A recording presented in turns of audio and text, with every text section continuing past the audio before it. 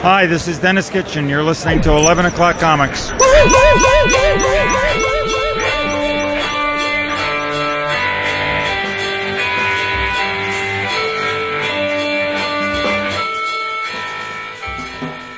that sound, yo. What up, yo? Crazy. I like doing the show on a Wednesday. Yeah. You're the one fucking it up in a couple of weeks. I know. It's behind the curtain. My God. Is it though? It kind of is. Why? Like our listeners, we switch between Wednesday and Thursday so often. My wife is always like, she's always like, oh, you're moving back to Thursday, or you're moving back to Wednesday, or you're back to Thursday. She's like, I can't keep track. She's wondering, what day she should put the ladder outside the window. Yeah, of course she is. Oh my God, you totally dismissed that like the most impossible thing to never happen. She's got a bum ankle right now. It's messing up our groove time. Hey everybody, it's 11 O'Clock Comics, episode 874.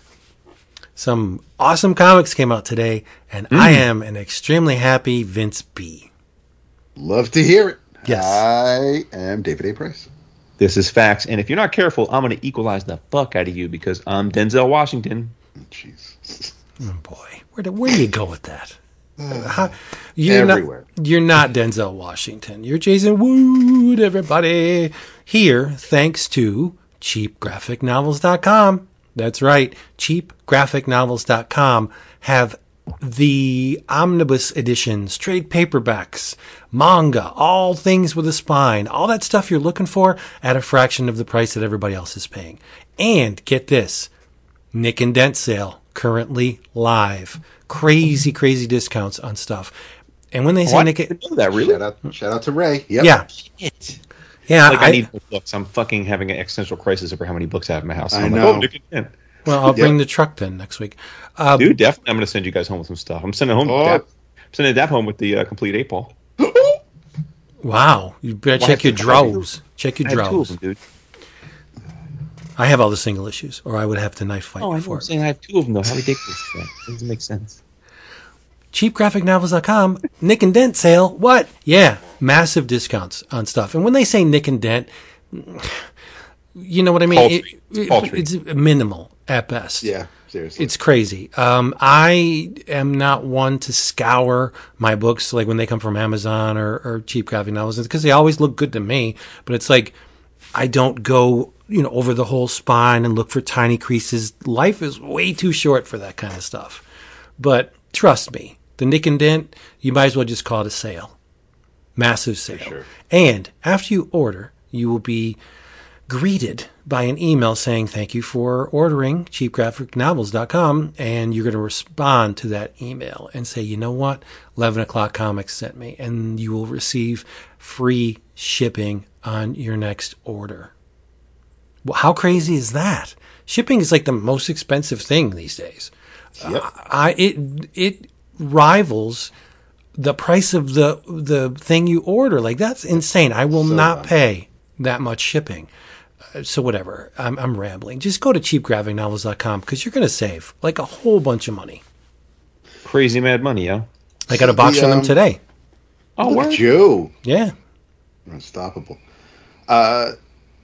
You're Shit, right. they got the Once in Future Deluxe Edition. Yeah. For $30, dude. 50% off. Yep. Oh, my God. You need to get closer to the microphone, my friend, too. Dude, I'm right not on the you. microphone. Not you, whipping boy. I had my hand on my face, but that makes sense. It does, yeah. It's face radio. The That's struck me when funny. I know that when I used to get things from Amazon, I would worry depending on the size of the box because normally they'll just throw it in there with maybe a bag of air and then just like good luck getting it to your destination. Right. But because I thought about it and normally I'm not on hardcovers especially, but on collections I'm usually not so worried about the cover, but I want to make sure that the spine is at least in decent shape for when it's on the shelf. The spines look good. Obviously, I don't care if they're pristine or if there's a scratch, but like I don't want a chunk missing from the bottom. Of course, now it's not like a tear, Daredevil artist edition. No, I'm not even talking about. Oh, you mean the? Remember how that this run where it got all shitted up? Well, there's the Bendis run of Daredevil where every single volume of the hardcover, the deluxe edition, is all the same font size and everything, except one, like the third or fourth volume is like all out of whack with the font. It's like longer than the rest of them. And then of course there's that Powers typo with Cosimic or Cosimic. But yeah, I like the spines to be. I'm more partial to the spines being in better shape than the covers, as weird as that may sound. Yeah. Cheapgraphicnovels.com. Get there. Yes, sir. You heard. Blackberry lemonade. Let's move on. Because I figure we're going to be drinking like fish next week. So yeah, I got a little grapefruit seltzer. I am having a aviation gin and tonic. Nice. Don't fly out Got the window. you flying high, but bump. That's right. All right. Let's talk about the comics. Shall we? We shall. The book came out today. I know Jason is going to accuse me of hyperbole. Inevitably. Oh boy, he will. Here we go. But I don't really care. Oh, train. I don't really care. Yeah, because sure. if this doesn't win my favorite single issue of the year on the Closkers for next year, there's something wrong. Because the book is completely tailored to all of my sensibilities. All of them. Wait a minute. Hold on. Did I not tell you that was going to be the case? Yeah. You did. Yeah. And I was going to get there. I sang from the halls, Vince, if you don't like this and I don't know you. Exactly. Because you did, you dangled the carrot, because I don't look at PDFs when we get them. We get promo copies from Dark Horse and Image and all the publishers, most of them. And I just don't look at them. Because if I'm going to read something, I want to read the physical thing. So when the cover... We're so different that way, wow. Yeah. The cover intrigued me because of what it is and the title. And I said, all right, I'm putting this down on my list. I'm getting it when it comes out. I want to read it. And I read it today in the flesh, in my hands. And it's going to be my most favorite single issue of 2023. Well, hot damn. That's great to hear.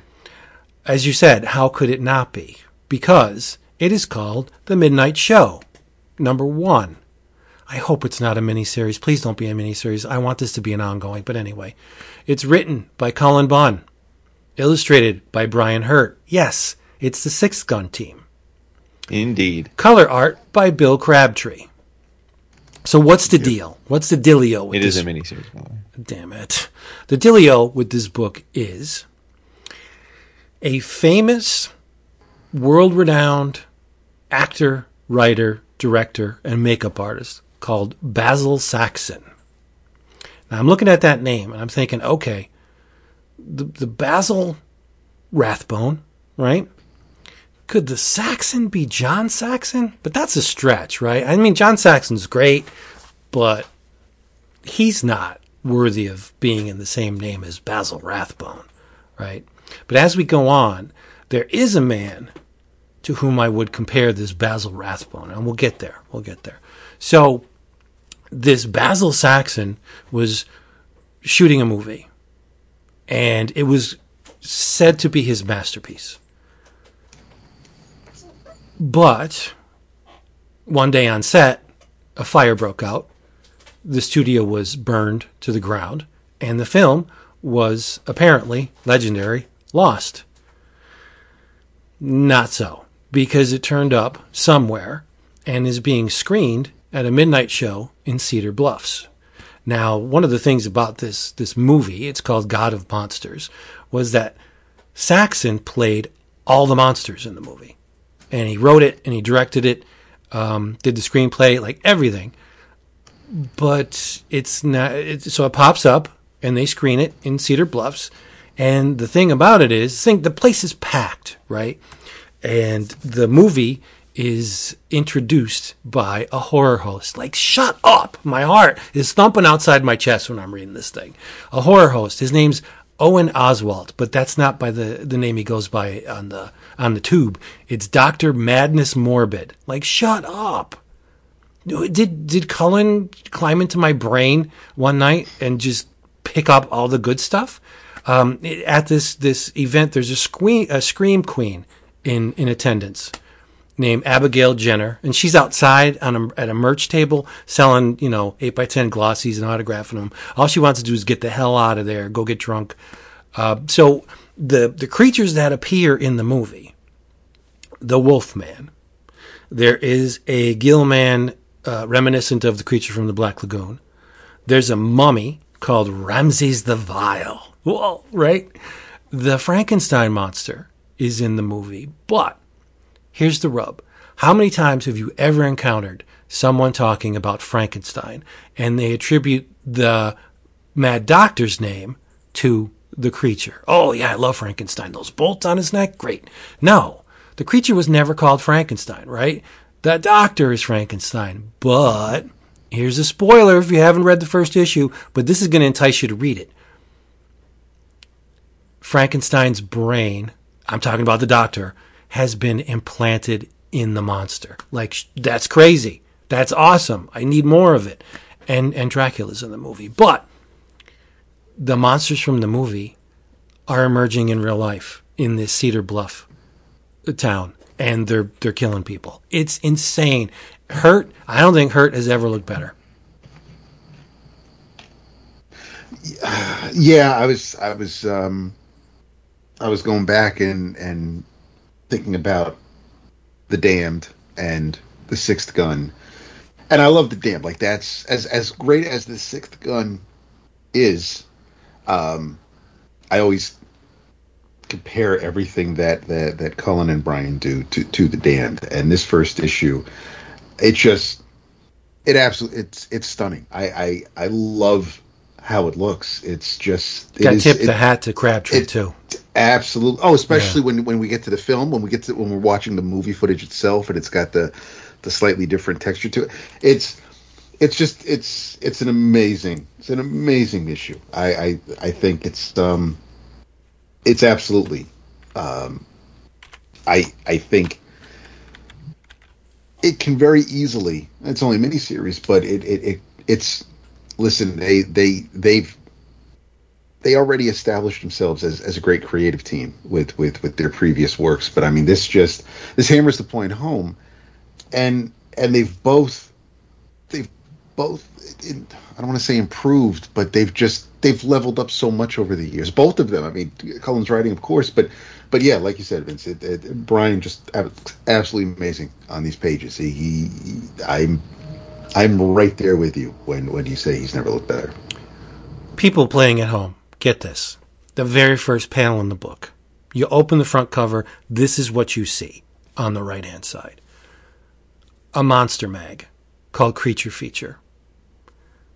A lobby card from The Many Deaths of Frankenstein. VHS tapes. A film reel canister. A ripped page from a trade press saying lost film located from Hero unearthed. There's a makeup book called Basil Saxon's Makeup Series Secrets. Now that made me think when I was a kid, Scholastic offered a monster makeup book. Remember when they would pass out the book order form like maybe once a month in school, and you'd check off the ones you wanted, and you'd beg mom or dad for the money, and then you'd hand it back in, and a couple of weeks or maybe a month later you'd actually get the books. There was a book offered way back when that was written and illustrated by Alan Ormsby. Do you know who Alan Ormsby is? You should know, because I've only mentioned this movie about a gazillion times. He was the man, with Bob Clark, responsible for Children Shouldn't Play with Dead Things. He's Alan in the movie. Did all the zombie makeup, whatever. But he offered a makeup book that had a blue tinted cover just like this book here. So right from page 1, I was bamboozled. I was done. Completely sucked into this thing. I could not resist. And it just got worse, well, better. It got better or deeper from there. Like this thing, there's a scene in the beginning that actually appeared in this Lost movie of the hero and his girl, and he's trying to get her out of there. And there's one panel that makes you think that maybe he isn't what he seems because his eyes are all reflecting and glowy. But there's a twist, and I won't tell you, because you should read this. But it's just so damn good. Like, it's just crazy how good this book is. I'm so gratified that it's a 3 for 3 on this one. Nice. Because like I said, I read it. We got the preview. Like you said, you like the physical, but we got the preview from Dark Horse, and I'm like, oh yeah. I'm like, because I knew that. It's interesting because I knew that Bunn and Brian were going. They're bringing back Six Gun next year, right? Mm-hmm. And I think they announced that at San Diego, and I was like, oh, that'll be great. Because I have to be honest, I mean, I don't know that I've read a Brian Hurtt comic since then. I assume he's been working, but I can't tell you what he's done in the last few years in comics. So I thought, oh, this is great. I've always liked Brian's work, and and they certainly have a great history together. And then I don't know that I even remember that this was going to exist, right? But then because we're coming up into October, and I get very horror focused in October, I thought, okay, saw the Dark Horse previews, and I thought, wait a minute, I'm like, oh, it's Bunn and Hurtt and Crabtree. I'm like, shit, and read the issue, and then, as you know, I went right into our Slack and said, hey, y'all, this book doesn't come out for a week or two, but when it does, y'all need to get with it with the quickness, because it's like very much in everybody's concentric circles around here. Like, you'll find something to like from it. And I agree. I don't know if I'll probably stop short of saying it's the best Brian's ever looked, because I don't know that he's like, I think he's been great for a long time, but I think it looks incredible, and I just love how clean his line is, and he definitely seems inspired in this. I agree that Crabtree's colors really pop here, and I loved it. I mean, I thought it was just the right amount of violent, and I think they're gonna have a lot of fun with this. And I knew you were going to have to read it, Vince, when the horror host did it. I was like, oh, shit. Yeah, like, that's early in the book, any comic too. that's got a horror host is something Vince has got to get up in. Exactly. So back to the actor, director, writer, the artiste to whom I would most compare this Basil Saxon. In the sequence where the men are hunting the Wolfman, the panel where the character has his back pressed to the tree and he's got his shirt ripped open and they're walking by with the shotguns. I'm like, God damn, that looks a lot like Paul Naschy. And I'm thinking, so this Basil Saxon played all of these monsters. What other actor played all of the monsters? And you go down the list, and it's like Lugosi, no. Mm-hmm. Karloff, no. Karloff played a lot. Lugosi played a lot, but they didn't play all the monsters. Paul Naschy played, of course, a Wolfman, very famous for that role. He played a vampire. He played a mummy. He played a hunchback. Never played a creature, though. I don't think, that one role, the creature from the Black Lagoon, that's never been attributed to a famous actor because you can't see the actor in the costume. Right. So they got stunt people. It's whatever. I don't want to get into specifics, but so Paul Naschy fits this role perfectly, except for the creature. So I'm wondering if Mr. Bunn is a Jacinto Molina Alvarez fan. That was Paul Naschy's real name. And oh, really? Yeah, he's incredible. The guy's just like he played all them damn monsters. And I mean, we've said it many times, but it's 15 years and going. We should have Cullen on the show. We were tight with him way back in the day, and then he blew up. Like, there's no reason to, right? I mean, maybe he's now done enough comics that we could chat it up for a long time. Let's get him on here because man, I'm not exaggerating. I'm really not. I read the issue twice. It just gave me that much joy from this issue. Like, it took 10 years off my life. Easy. This is where friendships are interesting because this was one of those things where, like, I read it and really liked it, and then I thought, oh shit, like, Ben's gonna love this. And then there's that moment where and I'm sure we've all done it to each other, where you're like, all right, I'm about to big this up and say you're gonna love it, and then like if they don't love it, it's going to hurt my heart. Because you're like, oh, sure. Because then you're like, I think I know them, and then I was like, all right, I'm going to pick this up, and then I was like, small part of me thought, oh, is he going to read this and be like, it's it's too tame or like it's too by the book, and I'm like, okay, I hope this is as authentic as it felt to me.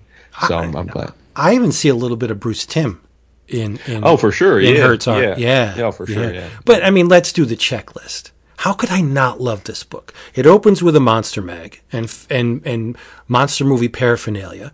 Then you get a Midnite movie, a horror host, a scream queen, the Wolfman, Frankenstein, the creature from let's just call him a Gill Man from now, the Mummy, and characters emerging into the real world. Like this, I'm powerless. I can't help but love this book on every freaking level there is. Yeah. This is a damn winner. That reminds me, I've been meaning to ask you because you understandably gush because it also is in your wheelhouse about that first Elvira book. What's it called? Oh, damn. I have it right on the shelf. Oh, from Dynamite. Yeah. Oh, no, I thought you meant her memoir. Her No. The one you a couple months ago. You raved Elvira in Monsterland. Yeah. And then Elvira in Horrorland.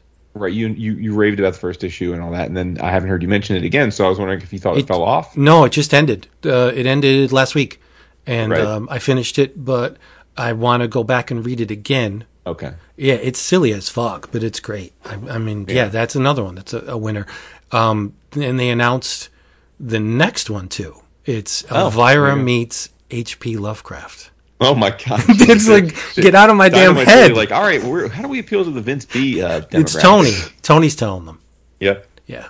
Oh, you want to make this even better? Stick some William Burroughs, Nova Express in there. Like, god damn. But anyway, let's keep it on topic with Midnite Show. If you're a horror film fan, Ray's going to read this. But if the Universal monsters thrill you, or European horror is your bag, hell, horror hosts, Midnite movies, like, get this comic. Yeah, Ray's the other one that when I read this, I thought, oh shit, I got to make sure my boy here, right? Because I know he's pretty discerning because he's a man of many interests, so he doesn't buy nearly as many comics as say we do. But I was like, oh, this is something he's got to make sure he finds time for. Yeah, it's absolutely perfect. Yeah, yep. Nice. That's a hell of a way to start off the week. It's only going to get better. Nice. Yep. Right on. What else do we have? First of all, before I talk about this, I don't know the status for you guys. Did either of you back the Moonray Kickstarter? No. I'm going to take by your silence answers. No. No, I did not. No. Yeah, that's fine. No, I would prefer that because if you had if you had also backed it, then I would have wondered if I had to wait until you read it, but you're not going to read it since I don't know that it hasn't been solicited in previews. For those wondering what the hell I'm talking about, this is actually a book near and dear to EOC history because first of all, it's called Moonray Book 1 Mother's Skin. It is a hardcover original graphic novel that was a Kickstarter. It is written and drawn by longtime favorite of the show, Brandon Graham. And the other artist involved, and this is where it gets really EOC-centric, is Mr. Xurxo Penalta, who some may wonder who's that because we've been around a long time. He was, what would you say that? I don't remember, but he was one of the first ever winners of our EOC annual contest. So, I mean, it was probably what, 7-8 years ago? 2013. Okay, so almost 10 years. 2012, but he did the first few. It's an absolutely beautiful, the blue one, the blue one. Yeah, absolutely gorgeous. And honestly, I have to be honest, he hasn't been in our circle of influence in a while, so I don't know if he stopped listening. And then no shade at all. Like I know I reached out to him when I saw this book solicited, and he immediately wrote me back and saying, "Hey, great, it's great to hear from you," and all. So like, there's all love there. I don't know if he's like he hasn't chimed in on like an episode thread in a long time. So I'm guessing he probably has fallen off as a listener. But I still got mad love for him because he did some great work for us back in the day, just gratis before we had any kind of rep. But anyway, this and I thought it was just fascinating because I didn't know that he and Brandon had any kind of connection. And look, I didn't need Xurxo to be on the book to buy this because it's Brandon, right? I mean, I love Brandon Graham's work. But This is interesting on a lot of levels. First of all, it's and I didn't know this until I read the book once I got in my hands this past week. It is a adaptation of a yet to be released video game, which is super weird because like if you Google, why is that hilarious? No, it's rare that it's a as yet unreleased. Yeah. Oh, I thought you meant hilarious. Like we talked about this already, and I forgot or something. No. Oh. Yeah. So I like, and I didn't. If you Google Moonray, like all one word, you'll get articles and links to this aforementioned game, and it's a weird thing. It's like some kind of open sourced game that was crowdfunded, and it's got like a crypto Bitcoin type of an angle. It seems pretty out there. Like there's a lot going on with it, and allegedly it's right about to finally come out. It's been years in the making. I know nothing about this. I know we have some pretty hardcore video game dudes like Drummond and the like on the Patreon, so maybe they'll have some color they can add here. But I didn't really look too much into that part because it's probably not up my alley. But either way, it's somewhat of an adaptation, and I guess the other one's probably footing the bill for this. But nevertheless, this is a chance for Brandon to do what he does best, which is create a crazy world full of just totally abstract, mind-bending visuals and concepts, and telling a story with it, right? Like it's not, and that is when he's at his best, right? Like he's not very. You don't want to read a Brandon Graham like linear like love story. That kind of defeats the purpose of the way his mind works. And it's very high concept. You know, there's this. It's many thousands of years in the future, and there are beings that have in some way evolved from Earth humanity, but they look like they're just don't look at. They're more like gods. They can survive in space. They don't look human in any way. I mean, there some have humanoid shape, but many don't. But they have immense powers and obviously longevity of life and the like. And it's called the Age of Mium. And even the choice of word is interesting to me because it's M-I-I-U-M, which if you think about that word or write it down or look at it and look it up, it's a hard word to read. As you read the word, you think you're reading it wrong because two I's together is such an unusual combination. So the whole book I'm reading this, I'm like, is it Mium? Is it Mayum? Am I reading it wrong? But it is Mium. It's two I's, M-I-I-U-M. And it's basically this like an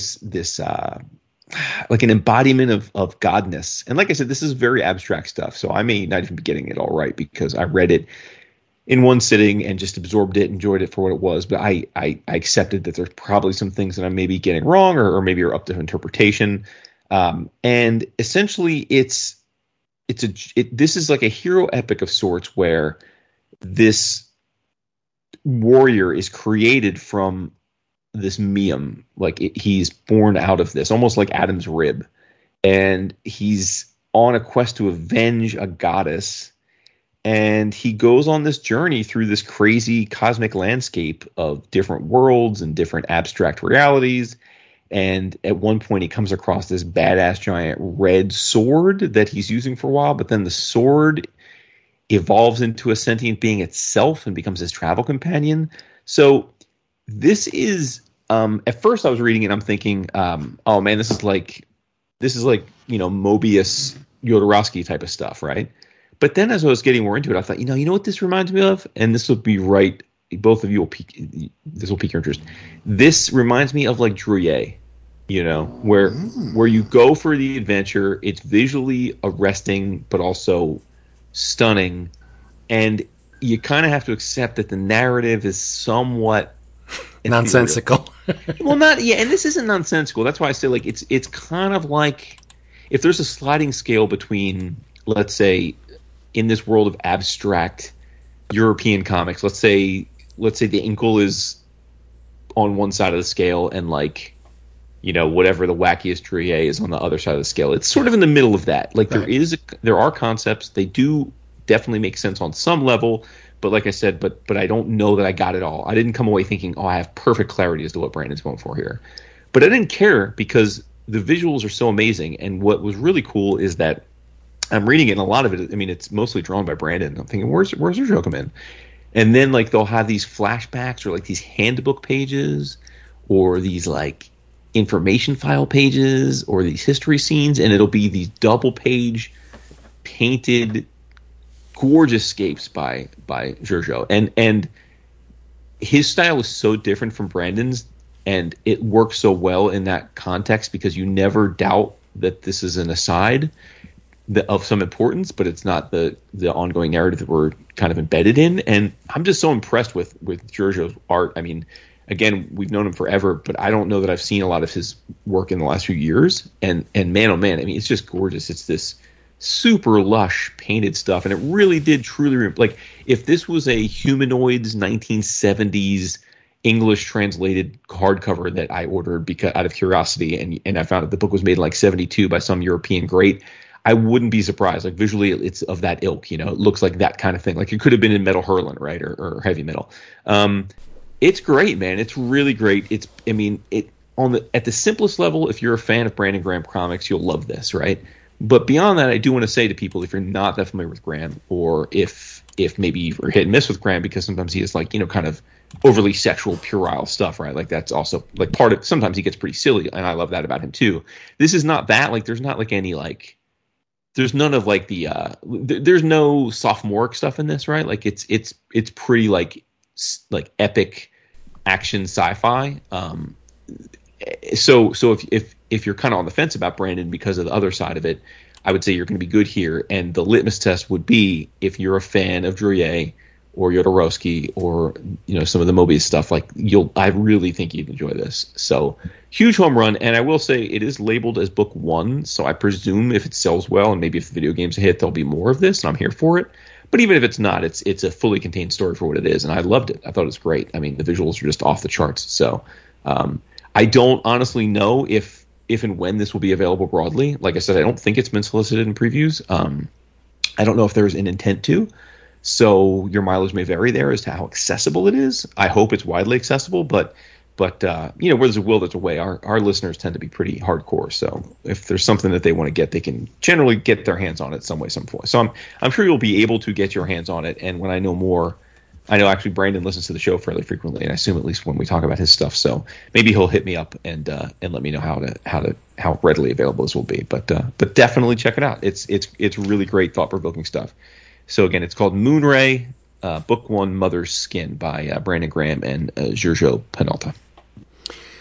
There was a couple things that dissuaded me from getting on that Kickstarter. Yeah, the video game thing kind of. I've read a lot of video game related books, most created from an existing video game, but a couple that were explorations of games to come. And I don't know, it just kind of scared me off a little bit. But the Brandon Graham thing and the Xurxo thing was like, man, I really should get this. But I thought the price was a little high. For the book. I don't even remember. Honestly, when it's Brandon Graham, I'm just like, click. Yeah, but I think the volume was like $70, maybe. Nah, dude. Yeah, no. I don't know. It was up there. Hold on a second. Nah, come on, wait. Maybe I'm just. I'll look it up. I can look it up. But I should have ordered it, and then you know what's going to happen. I'll tell you exactly. I'm going to get to your house. You're going to have it on the coffee table. I'm going to pick it up, and I'll be like, God damn, I should have ordered this thing. Big facts. I know, because love Brandon, love Xurxo. And I still am on record saying Graham's Prophet was one of the best science fiction comics of all time. Hands down. For sure. Yeah, no doubt in my mind. Yep. Hold on, pulling it up right now. 1 second here. So there you go. Hold on. Let's see. They don't make it easy once a thing has been funded, it's harder to figure out. Like, yeah, watch. It's going to be like something like 35, and I'm look like an ass. But it's not the first time. So fun. Literally, I just got to the point. $35. Yeah, see? Yeah, that's how I roll. 160 full color page of mind-melting science fiction fantasy comic delivered straight to your door for $35 US. Can you still order it through BackerKit? Like, is it connected to that? I don't know. Maybe. Yeah. See what happens. If you can order, order, it was 50 for the signed version and 100 for the sign and the sketch. So, yeah. So if you can order it through BackerKit, get it, and I'll shoot you some money.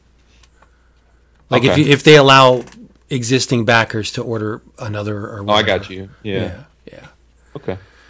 Nice. Yeah, no, does. but it was really great. I mean, again, like, I mean, I'm a mark for Brandon. I can't think of something I haven't enjoyed that he's done in some, like, at least something. I've taken something from it that I've enjoyed. So, and that I love poster, his porn comics. I actually own all of his porn graphic novels. I mean, nothing wrong with that. Yeah, I'm saying those are, digging into the crates. Right. The poster's huge. Dude, I mean, I'm not a poster guy, so it's not a big deal, but the box came, and it was one of those things where, like, I just let the dogs out for the night. It was at the end of the night, and I'm like, I could open this box, see what this is, because I didn't recognize that it's Living the Line is the name of their publishing line. I didn't put two and two together.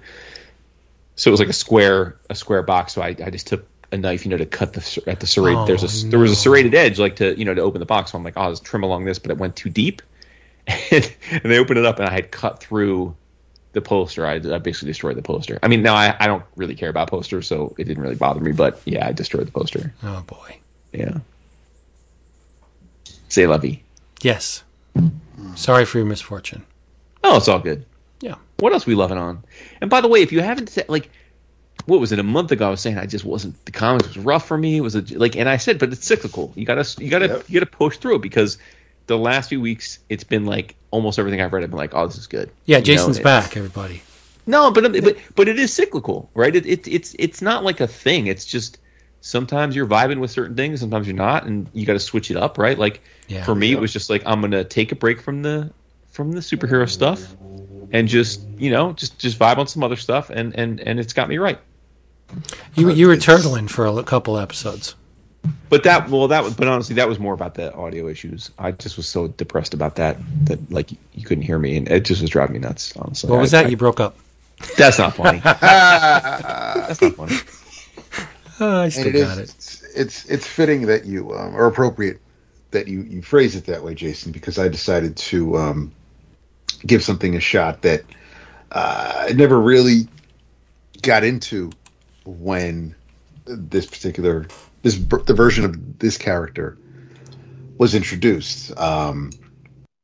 But over the weekend, and I know that I'd like to think it's from a place of love, but I know I come down hard on the DC movies because there's so much potential there, and it's always just squandered. So we watched Blue Beetle over the weekend. Tell me you loved it. Holy shit. How good is it, right? It has no right to be that good. Bro, I cannot expect it. It's Holden loves it. For some reason, he was like all about seeing that. And I was, it doesn't take much for me to twist my arm to go see a movie. But I really expected it to suck. I mean, I'm like, okay, well, it's like, it's not only is it a DC superhero movie, but it's one that, like, they're not even really pushing. Like, they're kind of like, all right, we'll just release this because it's already done. But I'm with you, dude. I thought it was wonderful. And I know you're not going to take it to this level because you have a more of an affinity for these films than I do, but I think I said on the Slack, I honestly, in my heart of hearts, believe that if you released this Blue Beetle movie on the same day that you released Iron Man 1 from Marvel, this would be a better reviewed loved movie. I think they're very similar films, and I think for sure. This won't hold the same place because obviously that was 15 years ago and it was so revolutionary at the time. But, like, it's a pretty similar story arc, a pretty similar power set, visuals, and I thought this movie had so much heart. And it was definitely funny at times, but like, and sometimes I thought the Taika Waititi Thor movies were too funny, too corny. But like this, because of like the family element, and because he's a teen, and because it's like, or he's not a teen in this, he's more like a high school kid, or a college kid. But like, it just seemed right to me. Like it was just the right amount of humor to me. Like the whole thing worked for me, and I came away like gobsmacked at how good I thought it was. Oh, for sure. Yeah, I mean, the setting, they're down in Florida. It's just the music, the attitude, the family dynamic, and of course, the big bad, and how it's just. I was really impressed with how it all came together, and pretty much from the start, I was bobbing my head along to it, and I was feeling good. It was just. Because one of my coworkers, she was telling me she really loved it, and then of course I had to then go down this little diatribe about Ted Cord and blah blah blah. So I had to pump the brakes on that a little bit. But we talked about that, and And yeah, so I asked Renee. I was like, we got home. I think it was Saturday, and I was just like, well, we'll fire it up. And sure enough, yeah, and she dug it as well. And we've seen. I haven't seen all of them, but we've seen a couple of George Lopez's stand-ups, and I don't, I know some people can come down hard on the dude, and that's whatever. But I mean, he's made me laugh more than he hasn't. So seeing him in it was he didn't he didn't overshadow Jaime. He didn't overshadow the main character. It just he worked well in it. But I mean, yeah, the trials and everything that this kid had to face, like it was very Miles Morales. It was just that because Peter's too old at this stage, but it's just it hit that same sweet spot, and I could definitely see. So I always did, just like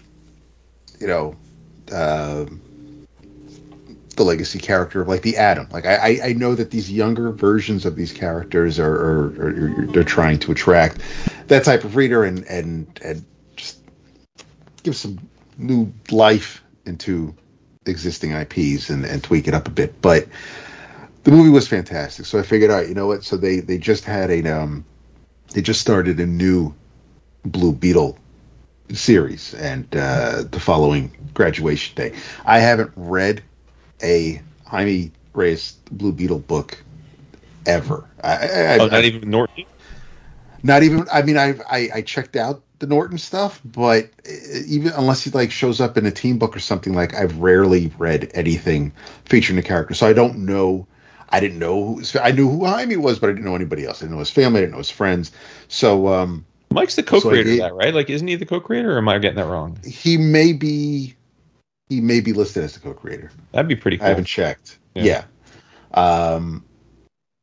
But his name was in the credits at the end of the movie. Nice. So okay. I definitely saw that. So this, I believe this arc, or at least these first two issues, chapter 1 and chapter 2, are Scarab War. So that I believe that's what the title of this arc, the series, is going to be. But written by Josh Trujillo, Adrian Gutierrez is your artist, Will Quintana on colors, and Lucas Gattoni on letters. So I jumped right in. Don't know, and that's good and bad, because there's a lot here, and again, for some reason, I don't know why DC is allergic to editor's notes and letting you know where you might be able to find things, but it's a bunch of characters in here that I'm not familiar with at all. But what's neat is first couple pages into the first issue, and Jaime has to take on the Madmen, who I have not seen in a hot minute, and they look great. The colors here are popping. I dig Adrian's art style a lot, but Jaime is teaming up with Ted Kord, and Ted is in his full Blue Beetle outfit with the bug. So they're working together. Ted's basically kind of like being a mentor to him. But they're apparently, over the past couple of Blue Beetle series, I guess other scarabs, other beetles, other aliens have made their way, and other characters have been introduced. Well, we saw that in the cartoons, right? In the Young Justice. Yeah, Young Justice. No. Yeah. Oh, was he? It was the last season.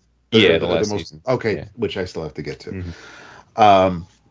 So yeah, it's Jaime is as Blue Beetle. He's taking care of the Madmen. But there's a lot of collateral damage. But Jaime has to get back. There's trouble at a diner where he's got family, and so he leaves Ted to basically clean up the mess, which is Ted's fine with that.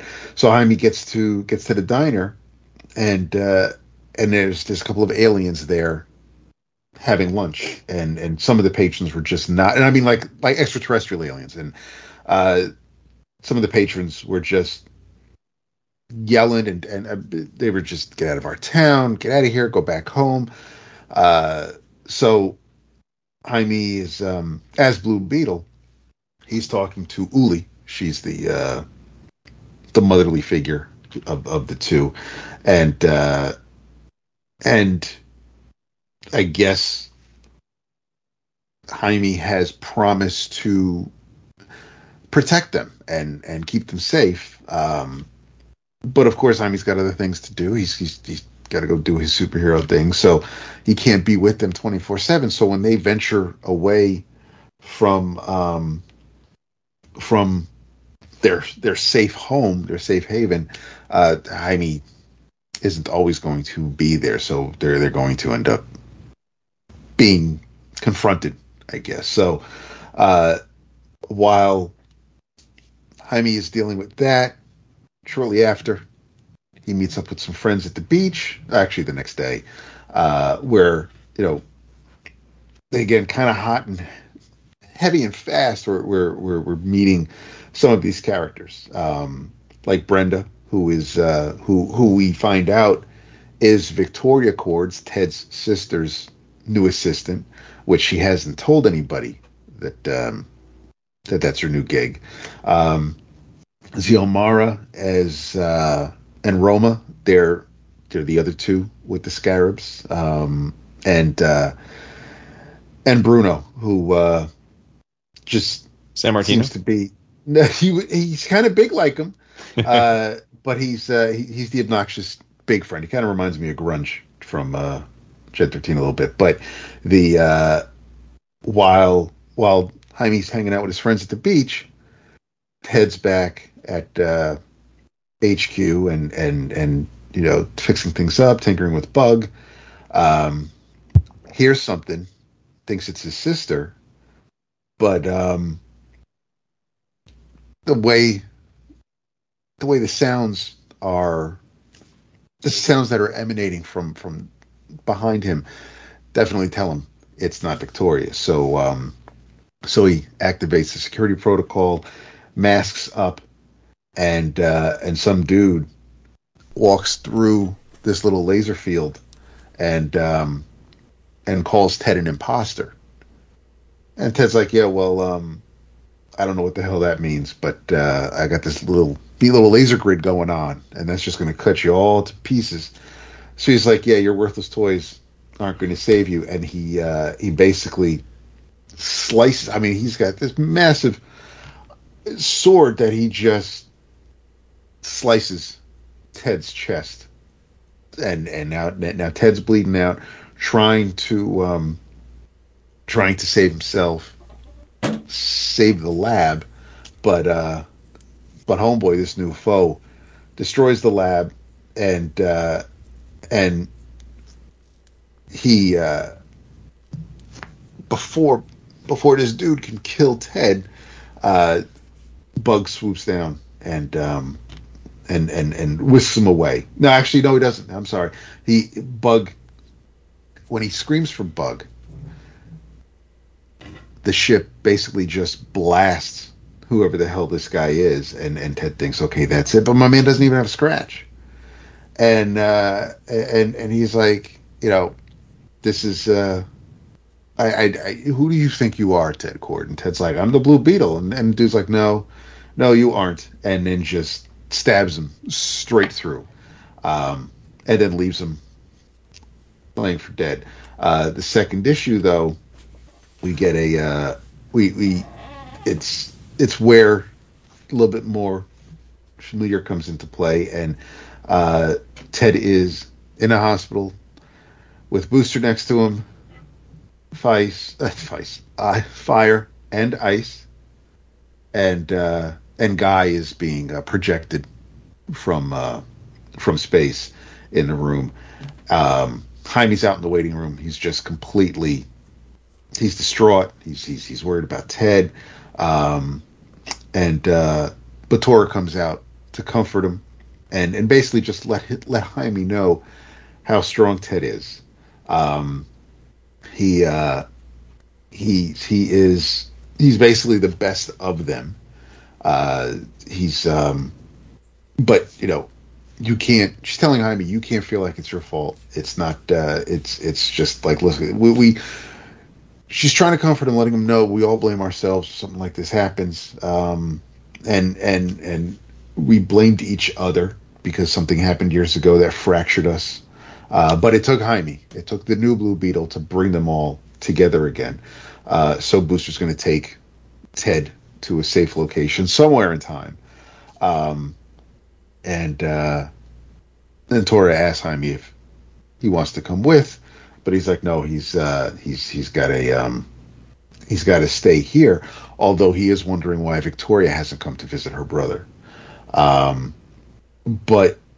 while that's going on, we do cut back to Ted's place, and Victoria is there at the scene of the crime. And that's when we find out that Brenda, Jaime's friend, is her assistant.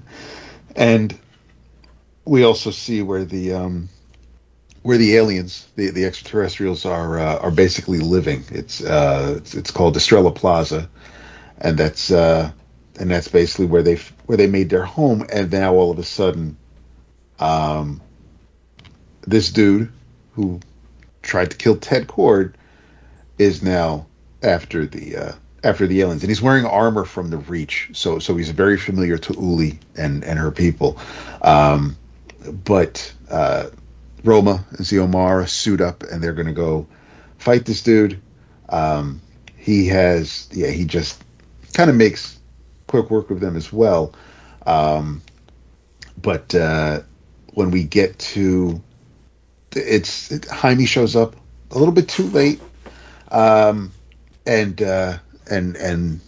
Uli is not happy because, again, she feels that Jaime let her down. And the end of the issue is kind of a little bit of a gut punch for Jaime. But yeah, I thought the art was fantastic. I'm definitely checking out the third issue when that comes out, because I got to see how this.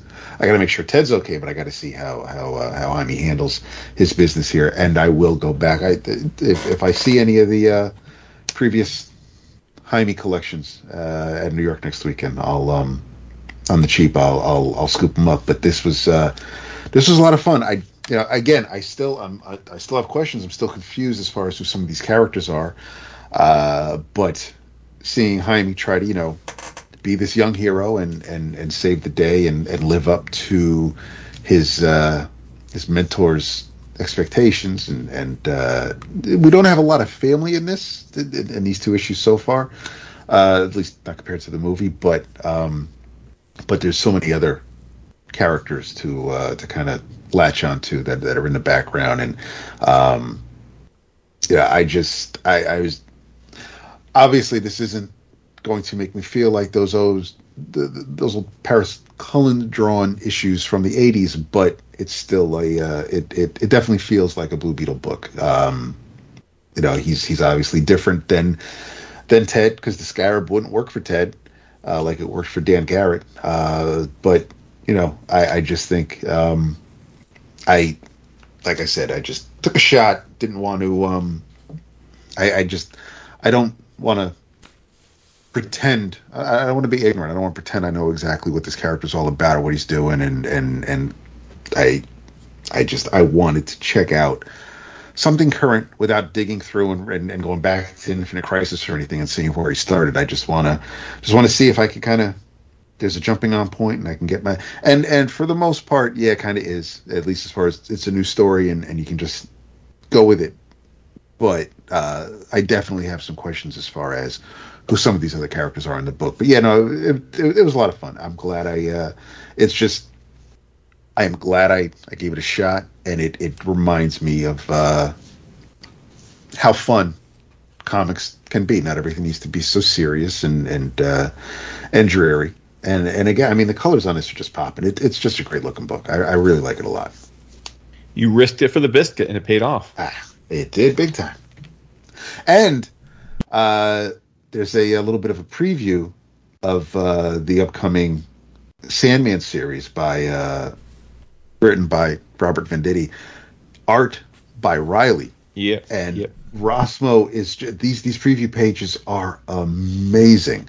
He's pretty good at this job. Beautiful I think. book. Yeah. Yeah, I think he's got a He's gonna stick around. I think. Yeah, some of the I can't imagine what the hell Felix will have these pages going for. But these preview pages are great. When this is collected, I'll check it out. I'm trying not to. It's a Felix guy, so I'm sure the pages are going to be. It's either going to be sold complete or it'll be like 1,500 a piece. So you're right. Yeah. So yeah, because a lot of these are full pages. But I didn't want to. I don't want to try to go too deep into the whole new golden age because I know you've got Sandman, you've got Flash, you've got Green Lantern. I don't. Maybe I'll just wait for whatever oversized collection puts them all under one cover. But yeah, this Sandman looks great, but I definitely enjoyed the Blue Beetle. All right, Vince, this is your cue to come back into the conversation. There you go. By the way, Vince, guess what? What? Gonna see you in a week, bitch. I knew it was coming. Had to come. This dick. Yeah. Oh shit. Well, now remind me what is your what's your most ideal beer? Oh, it doesn't matter. Free. No, that's my ideal beer. No, because sometimes you'll try one and be like, I don't like this so much. It's not fruity. Right. Okay. Not chocolatey. IPAs, right? Like or peanut buttery. Nothing like that. Because no pumpkin. You've been drinking slowly over the last few years my full fridge of beers because I stopped drinking beer many years ago. But we are, thanks to having 2 college-age kids now, this summer we pretty much depleted the beer supply. So I need to stock up for your arrival. So that's nice of you. Anything really. Okay. As long as it's not a light beer. Like cranberry lambics. Hey, if it's free, I'll drink it. Well, you can file this under Tom Scholey was right. Interesting. Okay, this will be an interesting conversation. Yes, because Tom, regular listeners will know that Tom Scholey was with us last week to talk about his I Am Stan book, which was the book of the month. You would never know it because somebody forgot to put that in the show notes and on duh. So while Tom was doing his In Your Travels, I believe, he said you got to read this, and he didn't really have enough time to do this book justice. So I will try. It is called Complete the Quest, The Poisonous Library, written and illustrated by Brian McLachlan, and it's published by Imprint. I'm from what I've read, Brian is Canadian, which is awesome, right? So this book features a world called Chimeria. And it's presided over by Queen Evergreen. Okay, it's a fantasy-based book. Queen Evergreen is one of a human-like race called the Kith. Okay, but she's poisoned. She's given a book that infects her. There's a lot of metaphor in this thing. The book is hate speech. It is a book detailing why the Florins, which are a plant-based race on this Chimeria, why the Florins are so bad. You need to get rid of them. They're no good. They only cause trouble. Hate speech, right? So while she's reading the book, she actually gets infected. You can see tendrils of magic, dark magic, coming out of the book and infecting her. She's got red marks all over. Just so happens that the queen's best friend and advisor, Marisha, is a Florin. So as she's reading the book, Marisha comes over to her and she's like, yeah, well, you're a snake. I don't like you. You're nothing but trouble. And her best friend's like, wait a minute, where's this coming from? So she automatically knows there's something going on here. Long story short, the healers devise a cure. But in typical fantasy trope scenario type dealings, it requires 5 special ingredients. And these ingredients are scattered all across Chimeria.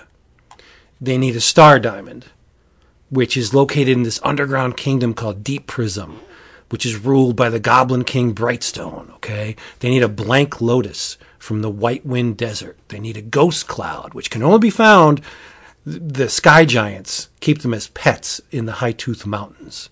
There's a dragon lime, which is located in the Red Thorn Jungle. And then there's a bottom feeder. It's like a shrimp or a crawfish called a scrim that you can find in the saltwater shipwrecks. Right? So they need these things. They need to find these objects in order to make this concoction that's going to make the queen better again. So how are these 5 ingredients obtained? That's up to the reader. As Tom said, this is a good old RPG / choose your own adventure book. I thought it was crazy. The McLachlan gives you 6 adventurers from which to choose. They are like in typical fantasy scenarios. You have Sneak, which is basically an elvish type character that's good, concealing themselves, can spot traps and pick locks. Then you get a woman called Corin, the human priest, which can dispel the undead and cast light in times of darkness. There's Javen, the elven druid, who's a changeling. He can assume the shape of animals, not magical animals, just regular animals. And the book is LGBTQI plus sensitive because there's a dragon folk named Zix. And whenever they're referred to, the they-them pronoun is used. So you get a pair of dwarfs named Krax and Tonk. They're brothers. But are they? Because the author gives you origins for these characters. Not one, but 2. Yeah. So you can choose your own origin. You can choose your own origin, or you can mix and match between the 2, or you can write your own.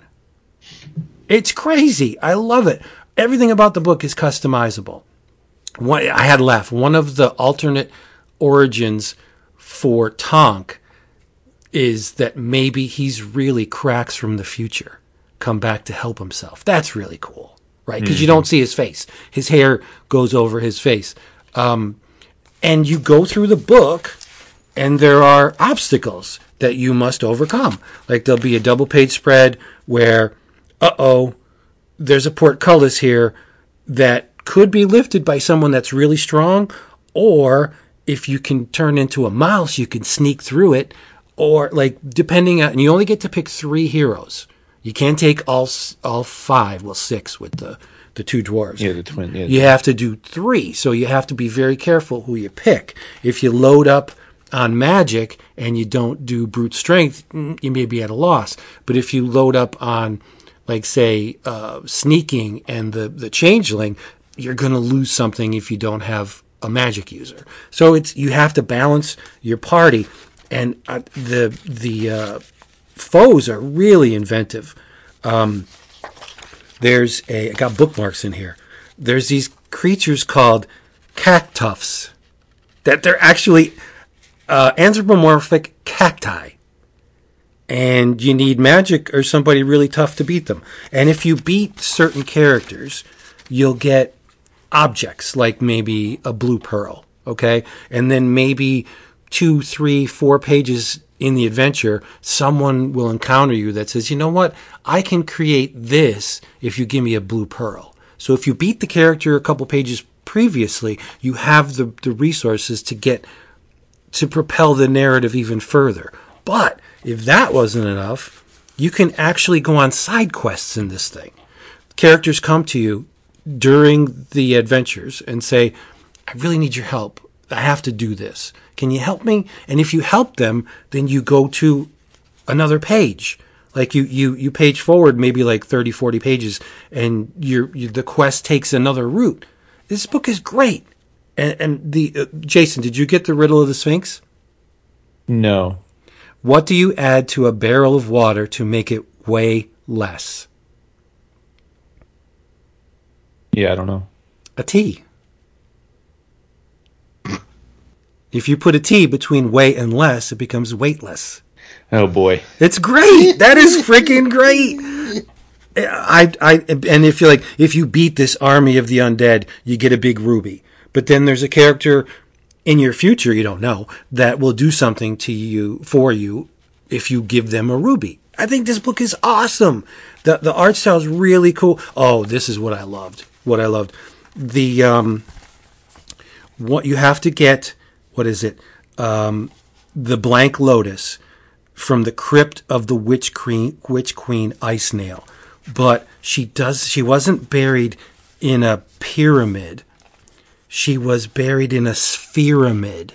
It's a globe. So as you're in this thing, the floors shift and the floors become the ceilings and the ceilings become the floor, and you're trying to navigate this thing. It's awesome. It is amazing. Tom was so right. I'm guessing that by Jason's silence that he did not like this book. No.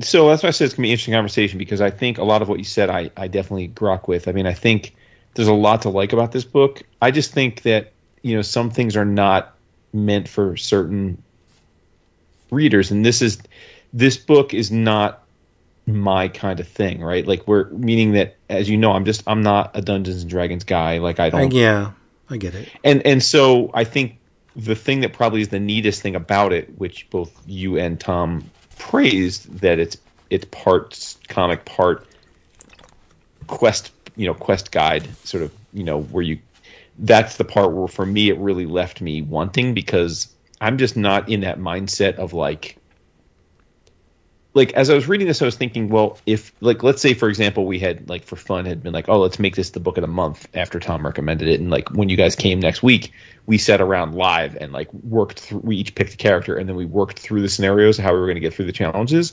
That could have been super fun. But, like, sitting by myself reading this, where I was kind of, like, upon myself to, in my head, think of a way that, like, the characters I was using would be able to get through this, having never really played D&D, so I don't have a lot of experience with that. It was just much easier for me to be like, oh, I'm just gonna turn the page, like I got through it. You know what I mean? Like, because I'm just not wired to, like, be into that, especially if it's not collaborative. Yeah. So for me, it just felt like a little. It felt more quest guide than it felt like comic to me. But, like, as I was reading it, I kept thinking, like, well, it's really clever, and like you said to me, it's certainly very inclusive and very modern, and, like, the attention to detail of, like, the being able to choose the background that you, or the history or backstory that you like the best, like, all that stuff was very well done. And I'm like, oh no, this is a well crafted, like, labor of love. That, I mean, they really do check all the boxes. It's just that I think it checks the boxes for something that I'm not generally too into, is all, So, like, I wasn't going to trash the book by any means, because I'm like, oh no, I can recognize this is, like, a really well done thing, but I don't care enough about, like, that ethos to like have it be my thing. You know what I mean?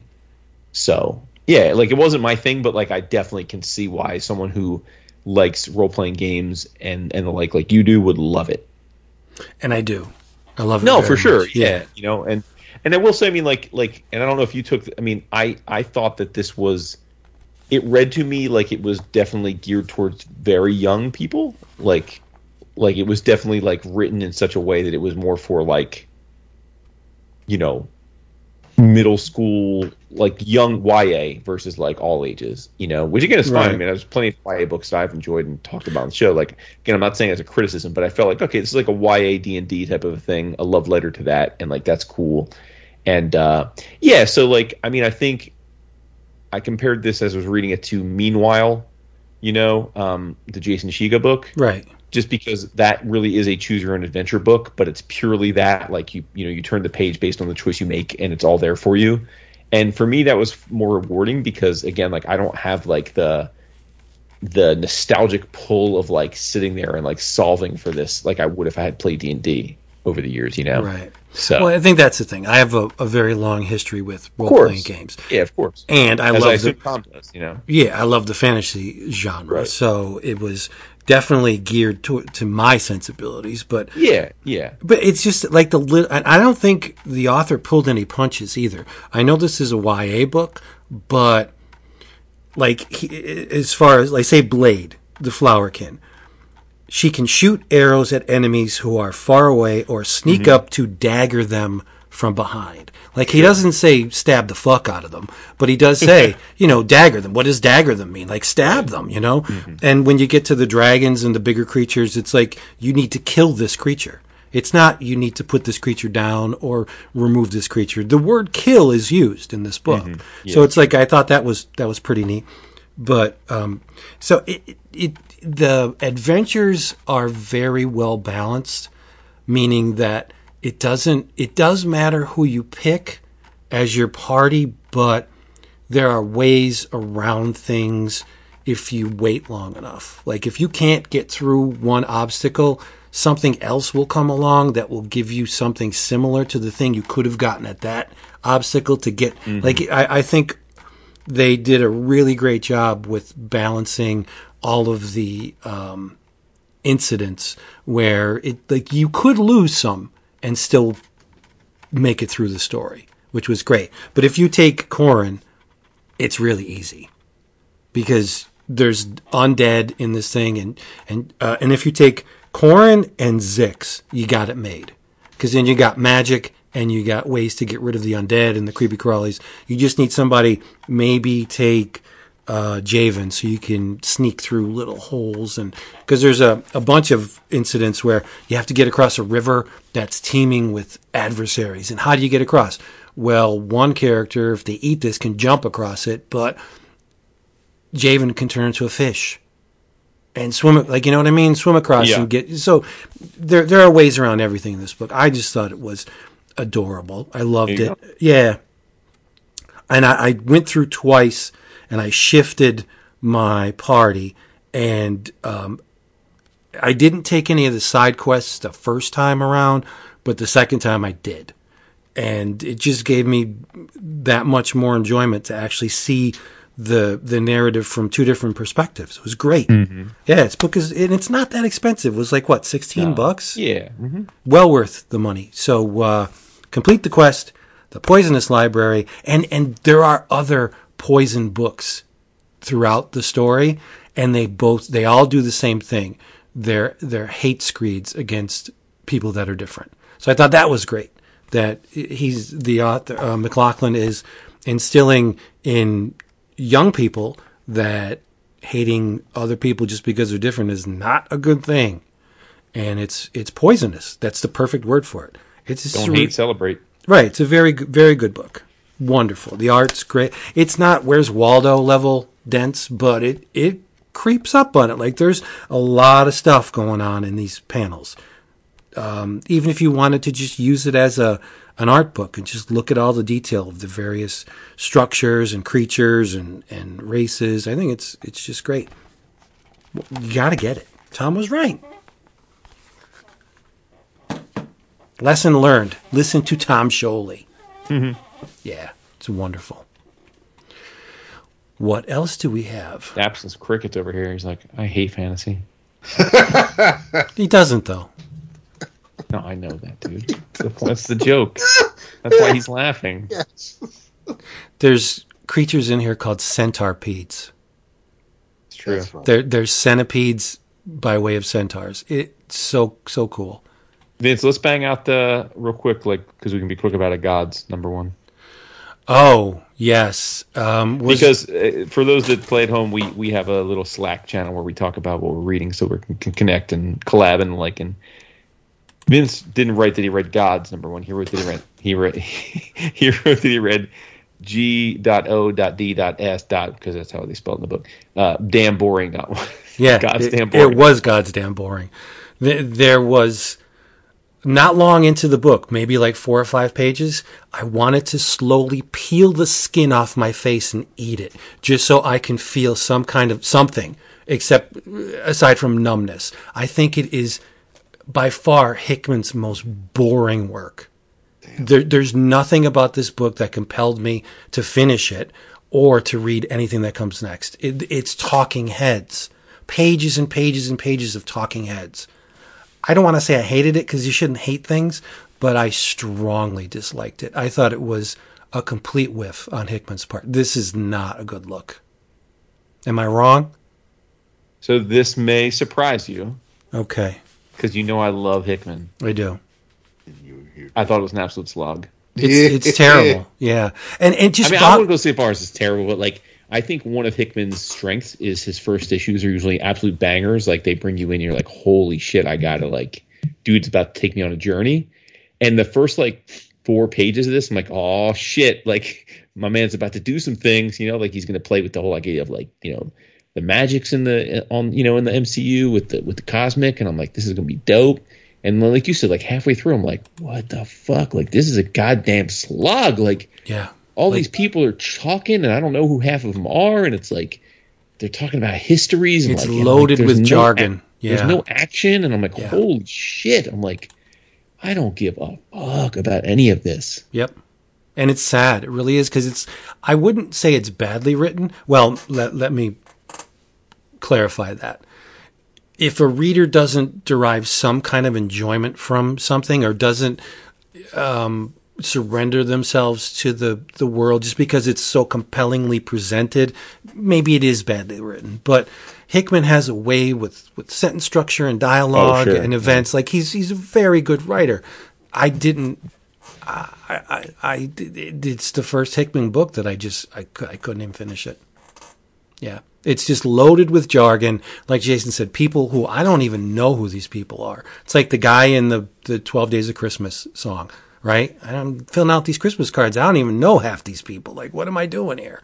It's just, and to be honest, I didn't think the art was all that either. Oh, I like the art. I think Valerio Schiti's a great artist, but again, like, I think, not to say he was wasted per se, but like, I mean, he's basically being asked just to draw a bunch of people standing around talking, which is and a weird way to, yeah. Well, a deft hand could pull that off, but I mean, maybe I don't know, maybe they just weren't into it. Maybe they suffered from the same condition as the reader, because, yeah, there's nothing here. And I don't want to keep lumping on Hickman, but it's just very surprising when you get a writer of Hickman's caliber who just swung and missed. Like, it's just whatever. Yeah. Like I said, I'm surprised. I mean, myself, I was really looking forward to the book, and I thought, well, this is going to be dope as fuck. But yeah, it was not. At least not to my peepers. Yep. C'est la vie, right? It is what it is. Yeah, but like I don't see. Okay, no. In this case, it's know your audience, but it's also know your publisher. This does not. It does not resonate as a Marvel book. Obviously, it's in the Marvel universe, but Marvel stuff is designed to please as many people as possible, and this is targeted to a very, very specific set of tastes, and it's not. Like, this is not Siege or Secret Wars, or this is Hickman doing what he did on X-Men without all the good stuff. Like, well, that's the thing. I mean, I read this and I thought, wow. I mean, like, I think this is not going to be commercially successful. I think people are going to be like, well I don't know, because again, even the name, like, God, like, it's not like this isn't like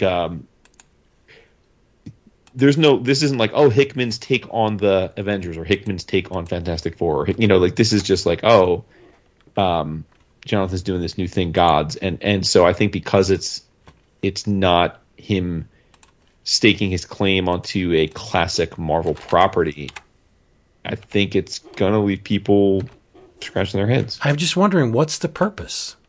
Like, well, there must be a purpose, right? I mean, obviously, and again, we are judging it on one issue. I can't say definitively that he's not going to, like, pull it all together, but I just think that I normally think one of his strong suits is the first issue. I think he's great at the first issue, and I so, like, to me, it's like, okay, well, if the first issue didn't grab me, then I don't know why I should expect the rest to grab me. Right, David. There's one page that has a character speaking. There's at least 200 words. Holy shit! In the dialogue balloons. I didn't bother counting them, but this character is going on and on and on. It's just like, oh no, I have things to do. I know that sounds like it was I'm very super Bendis-esque, and it was like you're telling me, not showing me. Like, you're telling me all this history with these characters, and it's like, show me, draw me a double-page spread with the history, like outlined, like where I can see it all. Like, I don't know. Yeah, it is what it is. I think it would work, again, to get back to the previous discussion. The information in this first issue is akin to a role-playing game. He's fleshing out the scenario and the world and how stuff works and the characters and all that stuff. but it's so dense. There are, I need a word count for this issue. There's thousands of words in this issue. Oh, for sure. And you call me superficial and impatient or whatever, or flighty. What I don't care. It's just my investment of time and energy. I got no return on it for this issue. So it's like, well, I'm done. I'm not reading any more of this. It doesn't have the Marvel, pun intended, of his X-Men stuff. Like there's not. In part because we get Doctor Strange at the beginning, but it's largely not characters we're familiar with. Right. Which is weird. It almost reads like an indie book. I mean, I've read a lot of Marvel comics, but I can't. Maybe these characters are known. Maybe they've been in books I haven't read, but I didn't get that sense. So yeah, one and done. Might as well have been a one shot. Yeah. Word. There you go. It happens, you know? It sure does. Que sera, sera. Yeah. Address all hate mail to me. For real. Big shoulders. Yeah. So broad shoulders. What did light your school bus on fire? Well, this is probably a book that's not going to appeal to you because I know how you feel about this writer. But I really enjoyed it, and that is The Forged, which is written by Greg Rucka and Greg Trautmann. Yeah, see? Yeah. Damn, bro. Yeah, strong female character. I get it. I know we are misogynist, but that's cool. With Mike Henderson on art, which I would think would appeal to you.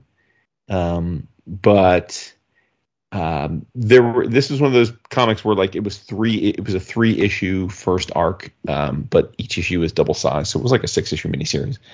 But I waited for the whole thing. Well, I read the first issue and I thought, okay, I'm gonna wait for this whole to be done, and it's been wrapped up. I loved it. But I'm a fan of Rucka generally. I mean, jokes aside, to Vince's point, I mean, Greg certainly does have a trope, which is he generally writes stories about strong female protagonists. So if you hate women like Vince, then it's probably not your shtick. But if you're woke and generally love your wives like Gap and I, then you might like it more. I don't know. It's it's a tricky thing, but no, I really did like it. I mean, the premise is it's sci-fi.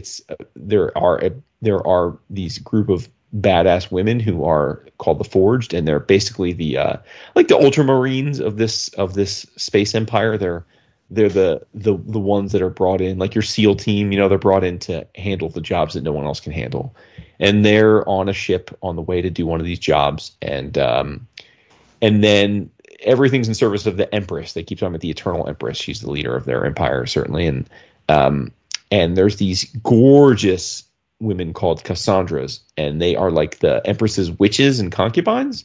And normally these Cassandras never leave her side. They stay like a harem at the the Empire base on the home planet. But for some reason, in this particular mission, there is a Cassandra on the ship, and the captain's not happy about it. And these Cassandras are super sexy. Not only are they drawn super sexy, but they wear almost nothing, and what they do wear is very see-through.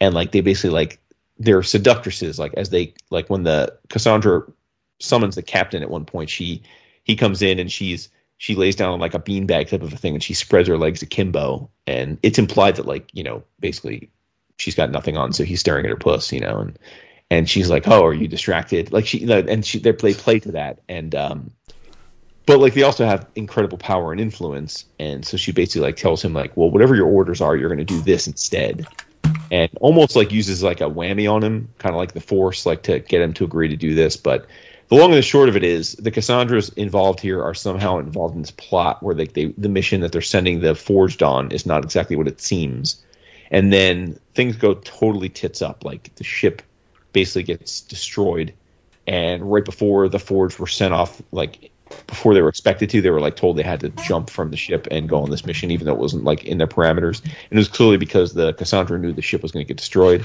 And then hijinks ensue. Basically, they land on this hostile planet, and the planet's super hostile. Crazy space bugs, insects, monsters, the like that are trying to kill them. And it's all in the service of this secret mission they've been put on. They don't really know what they're there for, and they have to kind of figure it out on the fly as they're trying to protect this Cassandra and keep themselves alive in this crazy environment that's very hostile. And it was just a blast. I mean, it was nonstop action. I mean, I don't know that I've ever seen Henderson look better, honestly, visually. Like he was made for this. This is pretty much like a Gundam story or like a Robotech story, where the people inside the suits are these like really strong badass women. Like that's basically the premise.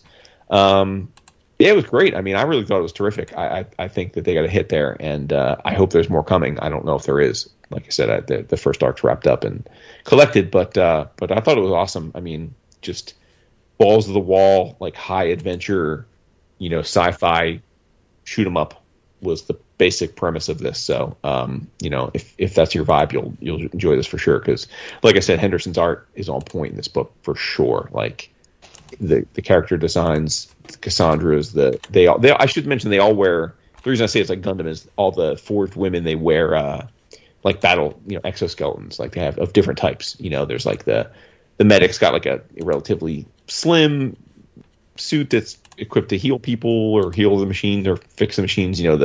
There's like a gunner that's got it's basically like a walking tank. That kind of vibe. Like there's different. Very much it reminded me of like different Gundam models, and I'm sure that was the visual inspiration of it from Henderson's part. I'm sure, but yeah, I thought it was a big time winner, and I'm a fan of the Rucka ethos. Your mileage may vary, but you know what you're going to get with Rucka, and this is more of that. Totally agree about the art. Looking at Nice. it now, yeah, it's great. Yeah, very accomplished. Like it a lot. for sure. Yeah, he knows what he's doing. And you said you read 3 issues? Yeah, it was 3 issues. Well, I'm looking at here that there's an issue 4. Oh, so there is more coming. Yeah. It was a collection. I read the collection. It was the first 3 issues. Nice. Cool. Okay. I mean, I'm glad to hear that because we don't get any kind of resolution in the first arc. It's like it's a cliffhanger. So Excellent. There you go. Oh, sure. Don't you guys need to talk about Rick and Morty? Sure. I mean, I was going to save it for the In Your Travels, and then you read 7 issues. Can you read? Yeah. No, you read 10 issues. That doesn't sound like In Your Travels. I did, and Dap read the ongoing. But the problem with this is that if you are foolhardy enough to try and summarize the events of even a single issue, we might as well have started at the beginning because of the episode, because it would go really long. There's the events are so, it's just like the show. It's so dense and stuff is happening constantly. If it's not, directly related to Rick and Morty, something else in the solar system or whatever or dimensional is happening that impacts them. It's insane just how many overlapping narratives that this book has. It's like, I have a problem that he's laughing, but it's a big problem that now that I've fallen in love with Rick and Morty, I need to know everything about the series, the books, everything. I don't know what it is. You know how we are when we find something we really love. We have to have everything, right? You find it out, you got to get all the books, right? Now I need to know everything about Rick and Morty, and it's bad because I will read Rick and Morty now at the expense of other stuff.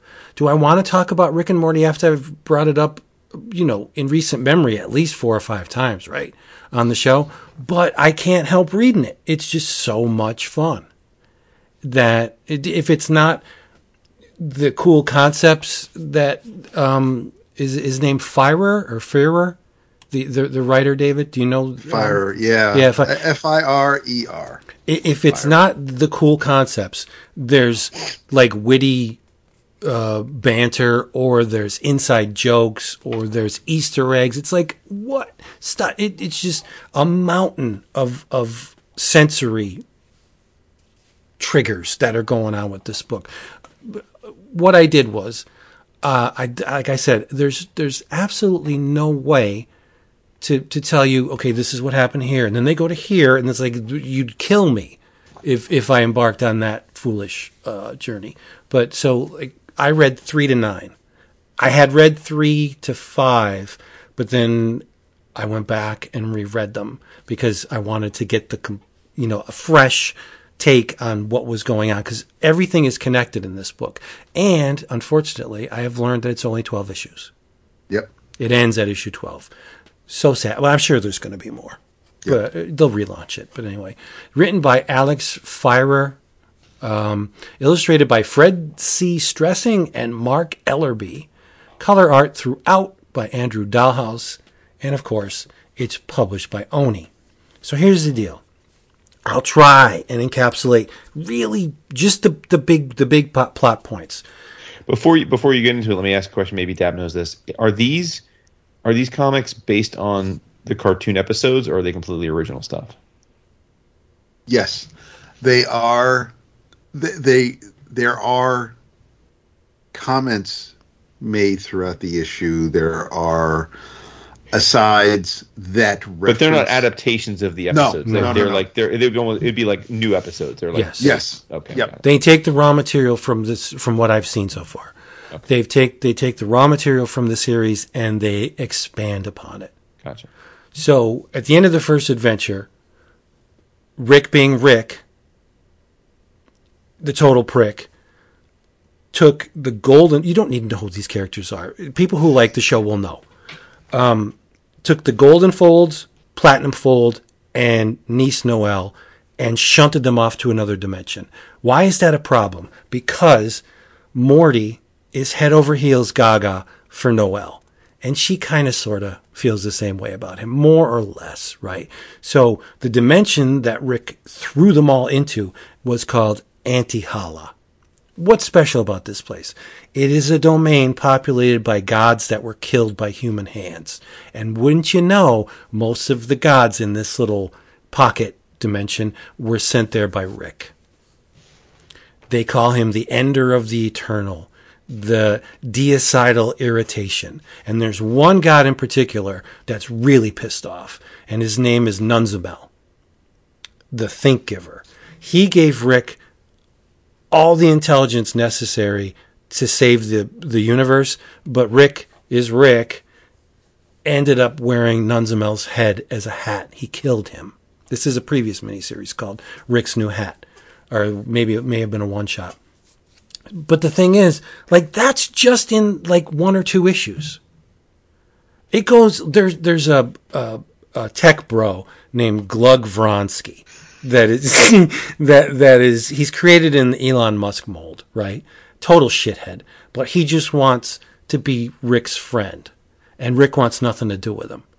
So he threatens him. He threatens to kill Morty. They're pulling out Morty's teeth in it. Morty goes absolutely crazy in this series and believes that Rick has possessed his brain. So he'll be doing something and he'll speak as Morty, but then he'll be like, yeah, Morty, you know you're gonna screw this up. Like he'll go into Rick mode, and the lettering in the dialogue balloon changes to Rick's lettering. It's insane, right? But this Glug Vronsky took a dog, a regular old beagle dog, and sent it into space.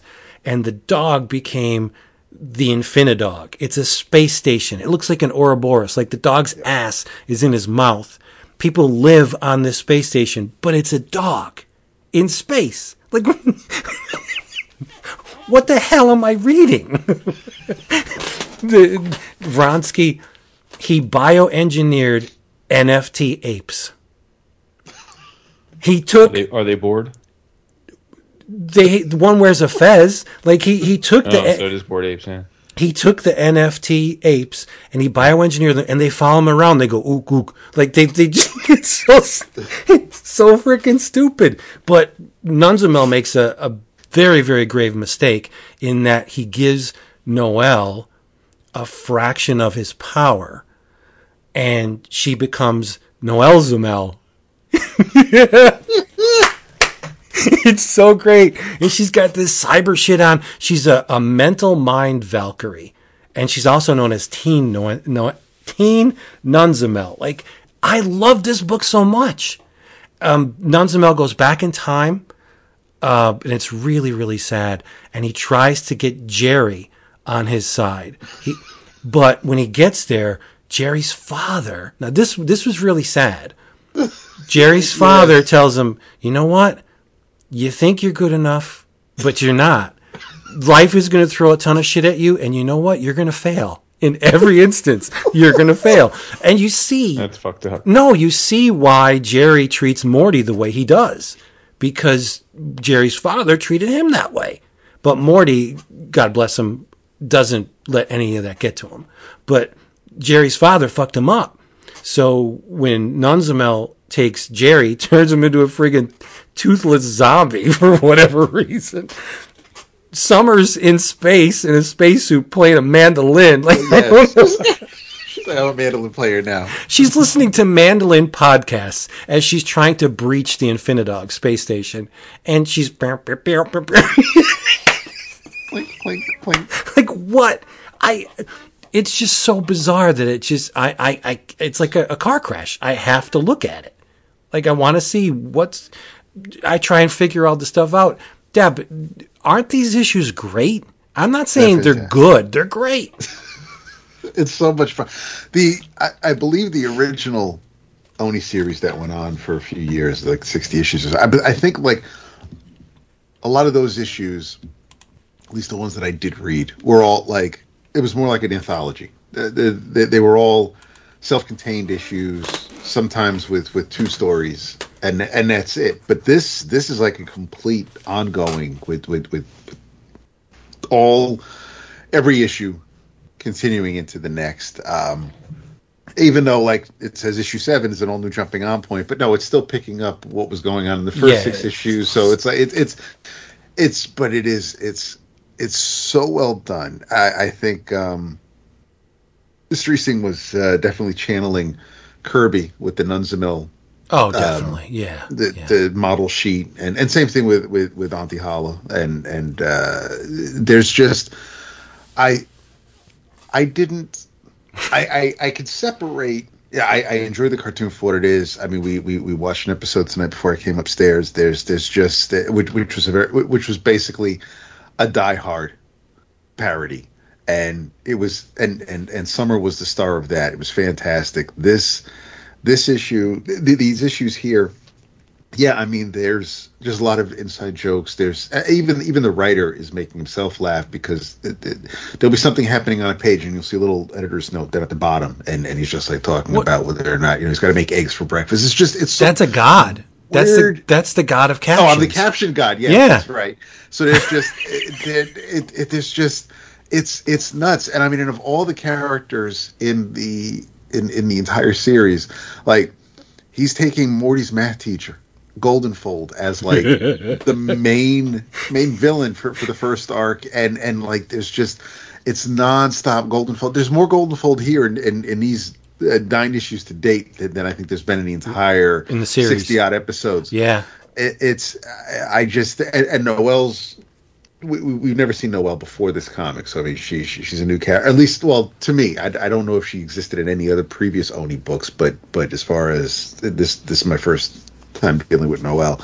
But I mean, he's got the Friar he definitely has a handle on the characters, on the Smith family, on Rick.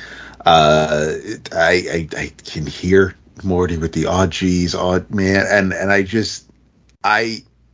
I'm so happy that this book exists, and it complements the cartoon so well. They can coexist, and you can enjoy one or the other or both. It's been a lot of fun, and I know I haven't strayed to too many of the miniseries, the spin-offs, but I definitely want to, just because the fact that the Crisis on C-137 was extremely enjoyable. I love that. So, and of course also because of Ryan Lee's art. But it's weird that a show that has been on for as long as it's been on and has only so few episodes has just a it's lousy with good comic stories. I just we're lucky. Go ahead. No, the thing that just boggles my mind is that in the show, the quote real Rick and Morty died. Yes, and they've been replaced by alternate dimension Rick. And like when Summer and Morty are together, she knows that he's not her brother. Well, because she was going to move out. She was going to leave home. She was going to run away, and Morty went upstairs and told her, he's like, listen, those two big old humps we have in the backyard, that is your brother and your grandfather from this world. And he's like, he's trying to convince her, listen, you can stick around. I'm not the brother you lost. I'm the brother that came here and stayed here. So like, don't run away. And we can make it's fine. The family's fucked up, but we're fine. And so when the series started, we had that Rick and Morty, and then a couple episodes later, there was the whole Cronenberg, because Morty wanted Jessica to fall in love with him, so he made Rick make him a love potion.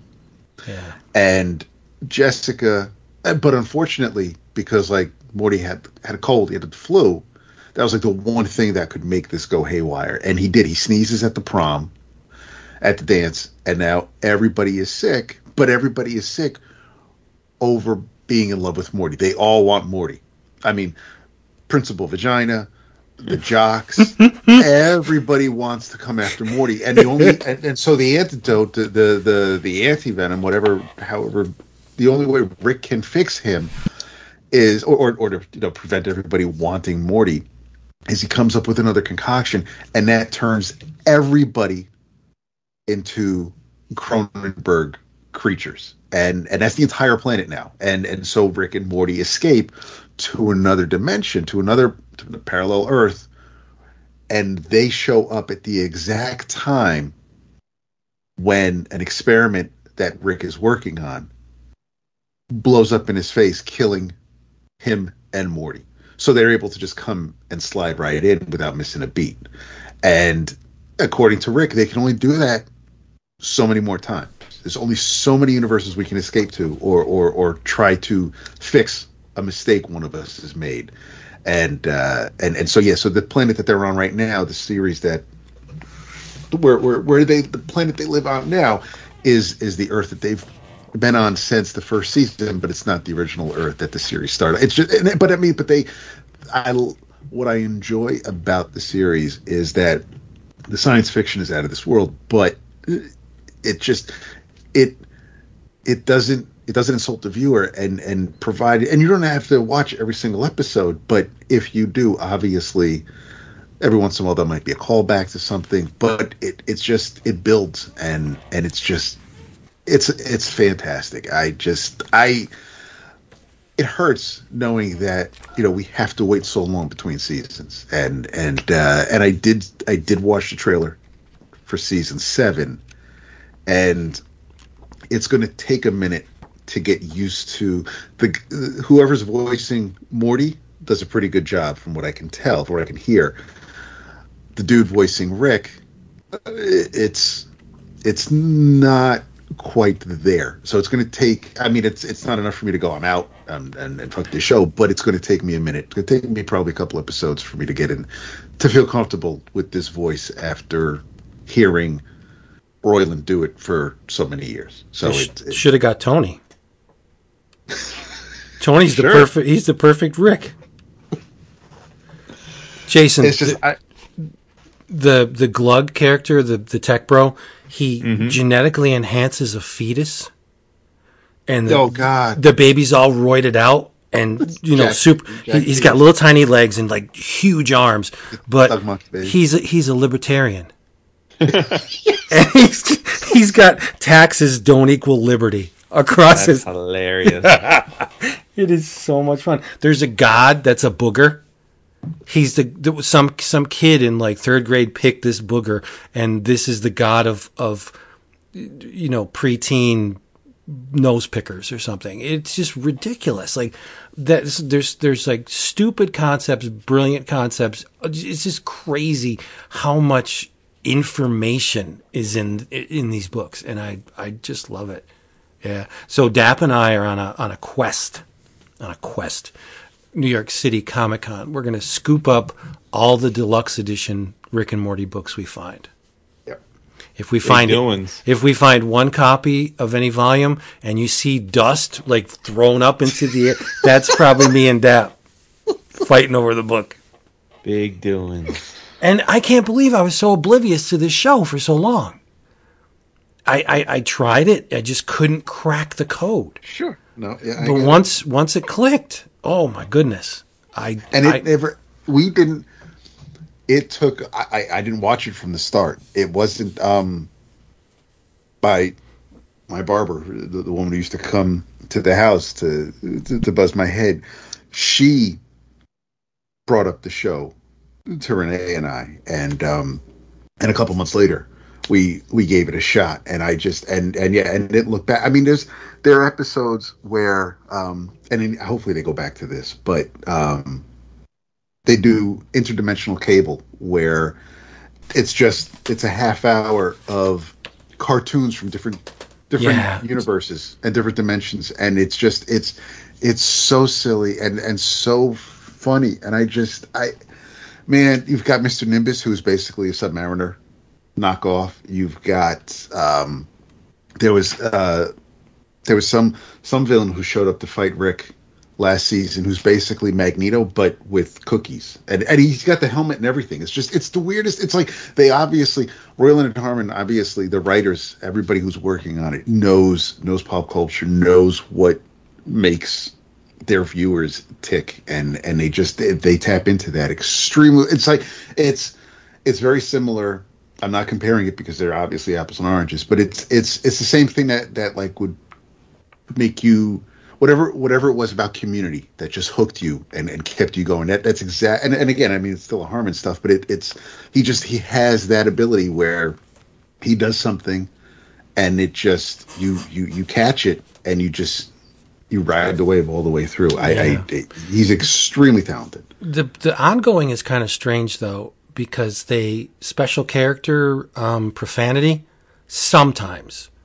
Like Rick will say shit and they actually letter shit, but then other instances he'll say shit and they do S and then special characters. Right. Or Summer will throw the finger and they'll digitize it out. One character had a dick under a glass dome and they digitized the dick. Like, it's a mature reader's title. You can show the dick. I don't understand why some profanity gets through. I think it's because they're trying to be. I'm guessing that they're trying to be true to the cartoon. Like, if you watch it on Cartoon Network or Adult Swim, they'll bleep out the profanities, and if you watch it on captions, they'll cross out some of the letters from the word. But if you watch it on Max, it's full fucking shit, no problem. But the captions will still be blanked out. But when Rick is coming out of one of his like clone pods or something like that, like you'll never see Rick's dick. Like that's digitized out. Like they're thank God. So it's right. I know, but it is so. I believe. I just feel that the comic is mimicking what they're doing on the show itself. Gotcha. I just found it strange where yes, 100%. Like what gets through and what doesn't, but it's humorous, to say the least. I giggle whenever I see something that sneaks under the radar, and then other things are like just commonplace things where somebody's flipping the bird. Like I didn't think that would be offensive, but in one issue, Summer's hand is digitized because she's flipping the bird. Read Rick and Morty. That's because she's a teenager, and they don't want to show you. Who knows? They don't want to show a young person. But yes, absolutely. Read Rick and Morty. Yeah. How is Heart of Rickness? I'm going to check that out. It's good. When I get it. Rick is up against another Rick that thinks he's the Rickest of Ricks because he has shunned technology. He got everything. He made everything work without the benefit of technology, so that's why he thinks he's the Rickest Rick, because Rick needs technology, and this one did it like a Luddite without it. And Beth is an evil wizard that lives in a magic sky castle. I have one favorite episode that's just a standalone all-time favorite that I could just go back and we've gone to it a couple of times over the years, and I think Renee's tired of it now. But I'll watch that just because it cracks my ass up. But my favorite episodes tend to be when we either go to the Citadel of Ricks, because all the Ricks from all the universes got together and they just decided to basically build a station in space where that's where all the Ricks go to hang out. And that's a lot of them live there, but some of them just go there, or they'll pick up another Morty if their Morty died, and they get to loan out it. Like, you get a free ticket. Like, it's insane how wild they think these things through. But we have gotten a little bit more into Rick's origins, where he and his wife are no longer together. One universe where Beth dies, and so we see Rick. We start to understand why Rick is the way he is, and how he came to be, and why he treats friends, actual people that he should care for, why he treats them the way he does. It's just some of the just crazy, zany Rick and Morty adventures are great to watch, but I really, really do enjoy the ones where we delve a little bit into the characters' pasts and just see how they got to be where they are. Yeah. It's like an onion, Jason. There's layers. So many layers, like a blooming onion. Yes. You know what? In about 5-6 years, Jason's gonna be like, "Hey, got this new book. It's Rick and Morty. You ever hear about it? It's really good." I'm not the one that has Venom Rises 87 on his list. So I'm never going to read another superhero comic. The big piece sucks. It's like, I have never ever said that. Symbiotes are the fucking bomb, yo. I'm like, Oh, shit. Hey, everybody. Thank you for listening to this. Man, Dap, you notice like Vince is like that. You know, they say when a shark attacks you, punch it in the nose. Like, Vince loves to dish it out, but you push back a little bit, he gets all hurt. He gets all his feelings. You call that pushing back? Wow. I don't know. You're wrapping up the show. Well, I mean, in your travels, we still have. We're like 220 now, but oh no, that's good. That's the best. Oh my goodness. So, Jason, what else are you reading that's floating about? No, I thought we were wrapping it up. No, we don't have to. Oh, I mean, speak on it. Me. Speak on it. You're the producer. I mean, you know, yeah. Right? I mean, yeah, you can talk about anything you want to talk about. Anything. Well, I will say that I got to show some love to. It is October, right? Which usually means, at least for some of us, that it's time to delve into the horror. And this is a book that I bought last year but didn't read, and then thought, well, I'll just save it for October of next year because it is horror, and it was time. So I read The Closet. Did you read The Closet last year? I did not read The Closet. I don't know what this is. The Closet was a 3-issue miniseries written by the king of horror these days, Mr. James Tynion the Fourth, and Gavin Fullerton on art. And it was, it wanted 3 issues and done. It was just he wanted to get the story out there. It's the namesake would maybe clue you into the fact that it's a premise, a play on the idea of kids being scared of the monster in their closet, right? But what's interesting about this is really more of like an existential crisis type of a thing about a family. The book basically revolves around the dad who is narrating the journey of his son being scared of the monster in the closet, and they're in a bad spot. Like the dad and the wife, the mom and the dad, they're going through it. He had committed infidelity sometime before, and they're making amends. They're still staying together, but she got a new job in Portland, and they have to drive across country. And the dad's kind of like he's got a good life, but he doesn't seem to appreciate the life that he has. And it's like you kind of get the sense that he's not loving being a dad. He's not loving being a husband, but he feels compelled to continue to do so because that's what you do. And he's having real trouble with his son's obsession with this monster in the closet. And as he's lamenting this frustration to like everybody at first he's telling a bartender this one night when he's at a bar. Then while they're doing the cross-country trip to Portland, he's telling a good buddy of his that they stay with overnight. And every person he's telling this with, basically, like, the people are like, dude, like, what the fuck's the matter with you? Your kid's 4 years old. Like, A, it's totally normal for a 4-year-old to have fears. B, like, be there for the kid. Like, support them. Like, don't be a dick about it. Like, what's the matter with you, you know? And all while this is happening, of course, like, because it's a horror comic by Tynion, like, the kid is seeing what looks to be a real monster in his closet, right? But then the dad's like, well, I really haven't tried to deal with it because we're moving. And like, so that closet's not going to be in his life anymore. And of course, you know, this being horror and we've all been there before and kind of can guess where it's going to go. Like, it's not that particular closet. It's any closet. And it kind of goes from there.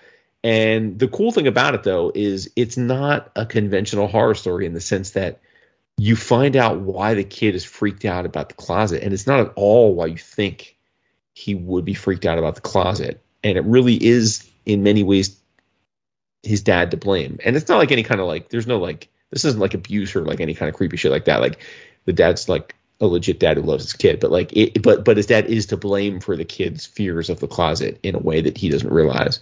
And yeah, it was interesting. I mean, I wouldn't say it's my favorite thing that Tynion wrote, you know, because it was much more, it almost felt in a weird way like he was working through some demons of his own childhood. Like, it read like that. And for all I know, that's not the case at all. It could be just something that was in his mind to tell a story. But it felt like that. It felt like he was trying to work through some issues that maybe he had with his parents and his family situation. So it felt very personal. But Fullerton's art really hits the mark on this. And the choice of the way they render the monster was interesting. They render the monster almost like like the way that aliens are typically rendered, you know, Vince, like with the little skinny bodies with the giant head. It's rendered that way, but it's not completely analogous because the monster is very dark skinned and has really jagged, scary teeth. So it's not just like an alien, but it's kind of got that body type. And yeah, I found it pretty fascinating. Quick read. Not a bad way to start off the horror binge. I've got a bunch of horror books queued up for the month to dive into. So, but yeah, I'm glad I got to knock it out of my queue. It's been sitting in my iPad for a long time. So it sounds good. Yeah, it is. I mean, again, like, I'm such a fan of his work and so much of his horror that, like, I wouldn't, if someone was saying to me, hey, what should I read of his? This wouldn't be the top of the list, but a perfect little October joint, like, because I'm in the mood for horror right now. Oh, who isn't? Who isn't, right? Right, we all should be. All of us. Well, hard sell with Dap, but that's okay. Yeah, my man doesn't like to be scared. So wait a minute. Now tell me about this boys spin-off thing that you were Gen V? Gen V. Gen V? Yeah. I mean, you tease a little bit saying it's extremely violent and there's the Amazon does that thing kind of like Apple where they don't put out the whole season, but they don't do it one episode. They put out 3 episodes, you know. Right. The first episode of Gen V is far and away the most graphic TV episode I've ever seen. How so? I mean, if I tell you, it's going to ruin the fun of it. Okay, all right. Graphic in terms of gore or? Yeah, but yes. I mean, okay. The main protagonist of the show is so the premise of the show, right, is that this takes place in the boys' universe. It is a college for the kids with powers, right? And it's in continuity. Like, this happens after the last season of The Boys is over, right? Okay. So Homegirl's the new girl, that girl that was moving her way up the ranks. She's the CEO of Vought now. The senator is now running the school. She's the dean of the school. Everybody knows the truth about the serum, right? Like that like, you know, these kids were injected with this. Their parents knew about it, that type of thing. So like, these are it was like it's Vaught's way of like controlling the narrative, right? And having these kids go to the school And at first it's kind of like got a Teen Titans vibe, where like you go to the school and there's a leaderboard for the 10 best kids, and the idea is that these kids are the best of the best, and that they're eventually going to get a chance to either be like in the 7 or another big group, another regional group. And we're kind of brought into the freshman class, like with the freshmen and the main protagonist is this young woman who controls her own blood. Like that's her power. She can do things with her own blood. And I mean, I'll say spoilers to anyone who, if you haven't watched it and you plan on it, like I'll throw the spoiler warning out but to answer Vince's question, like they flash back to her getting her powers like any, with the X-Men mutants, right? And just like with the X-Men mutants, her powers manifest when she's going through puberty, and she gets her period, and like she goes to the bathroom because she has her period, and her mom comes in to see like what's going on, and like any girl who might be like kind of freaked out about that happening and the nervousness of it in the moment, her period blood like flies out and like cuts her mom's throat. And like, so her mom's like dying in the bathroom, right? And the dad comes in to be like, "What's going on? What happened to your mom?" And so she understandably like freaks out and she screams and like has a panic attack because of all this going on.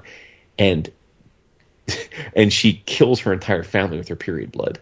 She fucking eviscerates her family, like slices into pieces. It really warms my heart that you're giggling as you're telling us this. It's crazy. You've come a long way. Well, this is like the boys' comic. I mean, the boys' comic is always, yeah.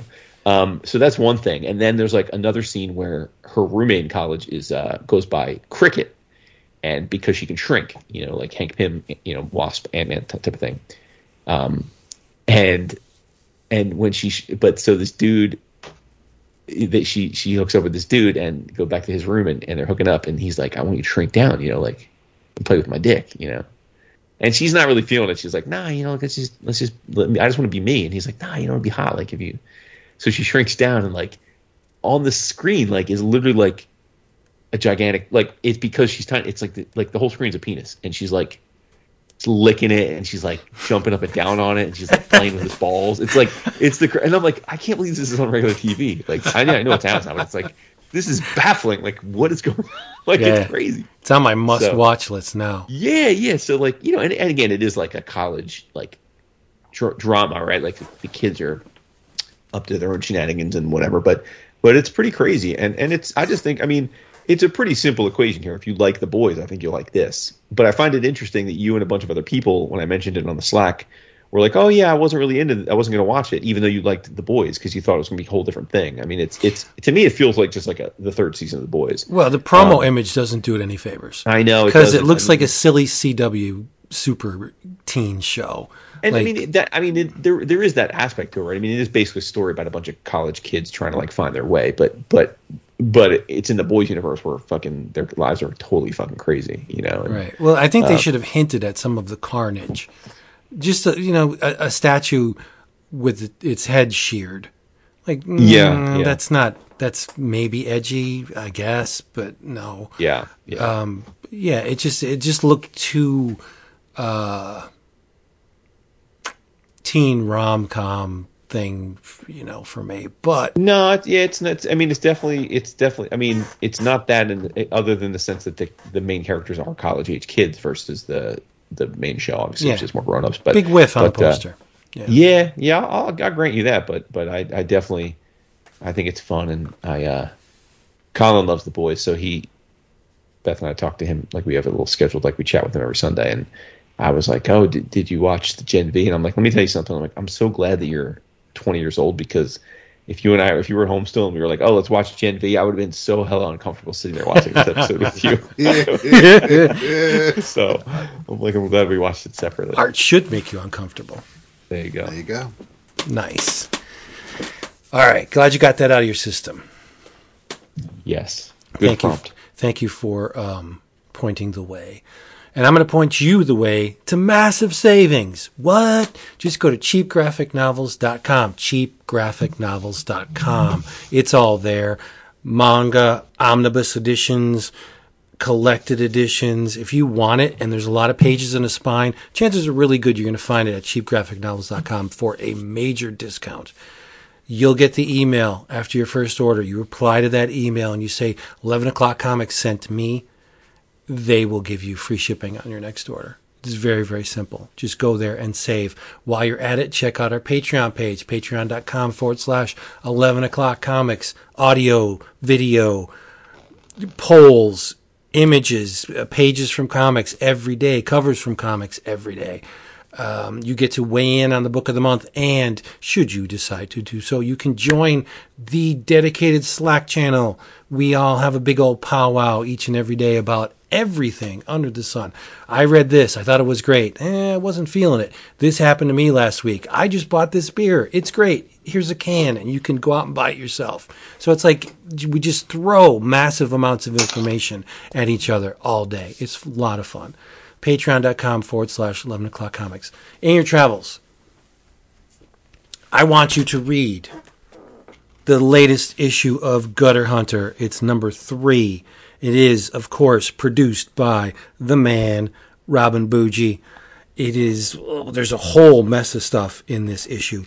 You want to know more about Hookjaw from the British Action comic? Well, there's something about that in here. There's The Cat, a revival of a Golden Age hero explicitly. There's a lot of commentary by Mr. Bougie about how mainstream comics suck and publishers rip off artists. So, you know, if you're a die-in-the-wool mainstream fan, you may take issue with a lot of what he says in here, but I don't see him throwing around a lot of falsehoods. Yes, they are on steroids, but he's right about a lot of stuff. He looks at Robert Crumb's anti-vax comic and wonders, you know, just what the hell Robert's thinking and why he would think that. There's an article on David Peter Sue from Quadrant. Oh, shit. Yeah, he tracks this. This is a good thing about Bougie. If he likes something, again, he has to know everything about it. The past details, the present details, where this person or comic is now. He's very exhaustive in his info dumps, and he's just wondering where Peter Sue is today.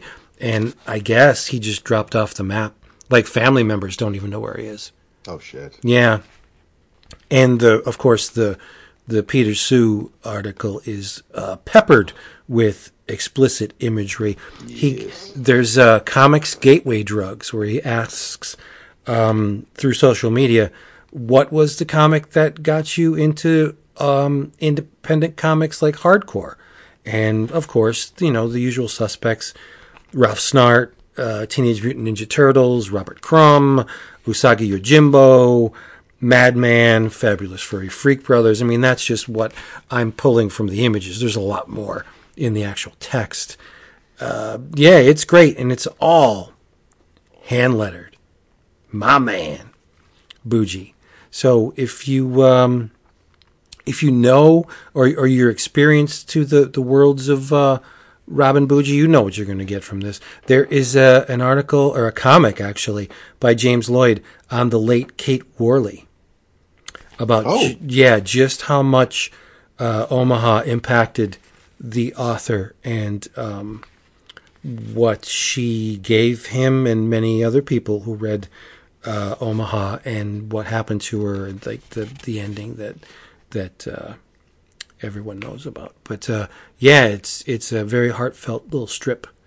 So I mean, I love Bougie and I love what he does. I've been a Cinema Sewers fan from day one, and he's just taking the Cinema Sewer approach and he's applying it to alt comics. So get it.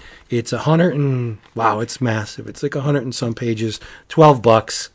Just Google Gutter Hunter, Robin Bougie, and you'll probably be taken to the his storefront and just buy it. Don't even think about it because it's really good. I've got 2 and 3 on the way. Oh shit! I didn't know I missed number 2.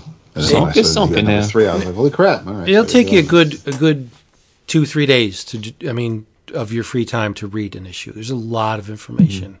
in every one of them. Yep. What do you think? We're going to get bumpers this weekend, Vince? Bumpers out the wazoo. Okay. Yeah. We need more because we do. It's been a minute. Yeah. I mean, we didn't get any really the last count. We got a handful, and I've used Cliff and Tony, and I've used them multiple times. So we need some fresh ones. I always go back to the Jay Lee for some reason. I think Tom. I have maybe 4 bumpers from Tom. Right? I mean, the New York Comic Con Artist Alley list is bonkers. Well, we need to get some that aren't represented in our archives. Yeah, no, I know. That's what I'm saying. You know. Before your travels, do us a favor, and however you listen to this, Apple, Spotify, Good Pods, however, leave us a review. Yeah, for sure. Yep, we need to ask for that more. Yeah, right. In your travels, the 6th issue came out, so this story has concluded. Peacemaker tries hard! Exclamation point. Nice. I've kind of dug. I'm not going to say surprisingly because the interiors, his sequentials, I haven't always been a fan of, but Chris Anka's covers for Peacemaker tries hard have been amusing until the 6th one. I'm not in love with this one, especially because the Red Bee is kind of sporting a little bit of a gut, and that's not how Steve Pugh interprets him inside the book. This is written by Kyle Starks, art by Steve, colors by Jordi Belair. 6th issue wraps up the story. It's been just a lot of fun. The art's just amazing, and it does. If you're a fan of the show, this does Starks does a good job of humanizing Christopher Smith, of making you actually give a crap about the Peacemaker and realize, and the show did that. Gunn did it with the show as well, as far as trying to explain why he is the way he is and what kind of shit ass his dad is. But this just seeing a Golden Age hero like Red Bee dealing with Peacemaker and their relationship as the last couple of issues were unfolding. There's a great moment, and man, Starks, whether he's fucking writing about ghosts haunting lesbians or sidekicks from a stuntman, or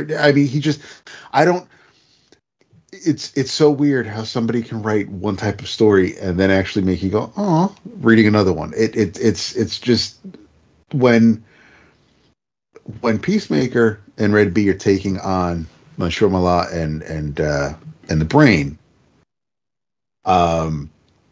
when there's a scene where they're in the war wheel, where Peacemaker and Bee are in the war wheel to take out the Brain, because the Brain is now in possession of Chemo's body, and he Red Bee turns to Peacemaker and says, "You asked me once how I could be positive all the time," and he talks about his time in World War II and how the boys in his squadron who all died, how they never had any kind of day again, good or bad, and so he's just decided that it would be a disservice to them if he did not make every day the most beautiful, the best thing it could possibly be, and so he's dedicated his life to living a life without regrets, and it's just one of those things where, and of course Peacemaker just cuts the moment in half by saying, "Geez, Richard, I didn't realize what a poet you were," and it's just, and then of course Red Bee does a very heroic thing, and it just, the way those pages, the way Steve draws these pages and shows the chain reaction of events. But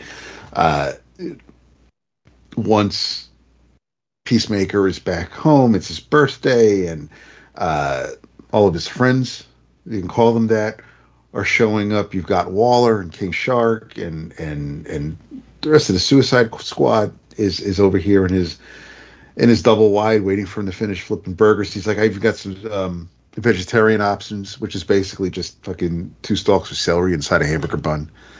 And Blackhawk, old man Blackhawk, shows up again. There's Stark's just he touched on a little bit of everything, whether it's the Suicide Squad stuff from the comics, or what Gunn was doing with the movies, or even what he was doing with the TV show. The whole series was just, it was a lot of fun. It wasn't it didn't take itself seriously, obviously, but and I wasn't really sure where it might have been going at the start with the whole Bruce Wayne dog thing, and if we were going to kind of get like one kind of story, or if it was going to be more of just different adventures that he was going to go on, and how we were going to get. It was basically just going to be 6 issues of like one shots, but no, there was an actual story here, and it was done extremely well, and when it's collected, I definitely urge y'all to get it. So in your travels, Peacemaker Tries Hard by Starks, and Belair. Nice. 2 things. One, because Vince was asking me about should I watched. The wifey was away this past weekend, so it was just me and my little dude. Well, not so little dude these days, but my youngest Holden. We went and saw a pretty disappointing movie on Friday night, The Creator, and then was disappointing? I thought so. And then on Saturday night, Holden was like, "Yo, Pops, like, you're killing me with that movie you took me to see last night. I finna want to watch something a little more upbeat, little happier. What you got for me?" So, I looked around and I finally came across on the Netflix Nimona, and I'm like, that's right. This came out a few months ago, and it's an animated movie that was originally auctioned back in 2015 or 16 by a studio, an animation studio associated with Fox, and then when Disney bought Fox, the movie got, along with lots of other stuff, got canceled and the like, and it was kind of in limbo, and then Annapurna bought it, and so it finally came to light. So it's based on a graphic novel, same title, Nimona, which came out in 2015, and got all the flowers when it came out. It was one of those books that was on all the best of lists that year and everything, and I didn't read it. I'd never read it. It's written and drawn by N.D. Stevenson, but I was at least familiar with how much the comic was beloved, so I thought, let's try this, and it was delightful. We both loved it, the movie. My understanding, and subsequent to watching the movie, is that it's very different than the graphic novel. It's quite different, both like not just animation style, but plot and everything, and they changed a lot in the movie, but I thought the movie was great. The premise is basically the namesake Nimona is a precocious young girl who becomes effectively a squire for a disgraced knight who was he kills the queen during his coronation, but not like what it was. He was basically framed to do it. He was given a sword that had a kind of like a bomb in it, and he had nothing to do with it. But the whole kingdom thinks, of course, that he just killed the queen. And so he's on the lam and a villain, and she finds him, and she becomes his sidekick, and they basically fight to clear his name and hers as well. She's a shapeshifter in the and she's like part Mystique, part Beast Boy. She can turn into any creature she can imagine with the size and shape and powers, but she also can turn into other people.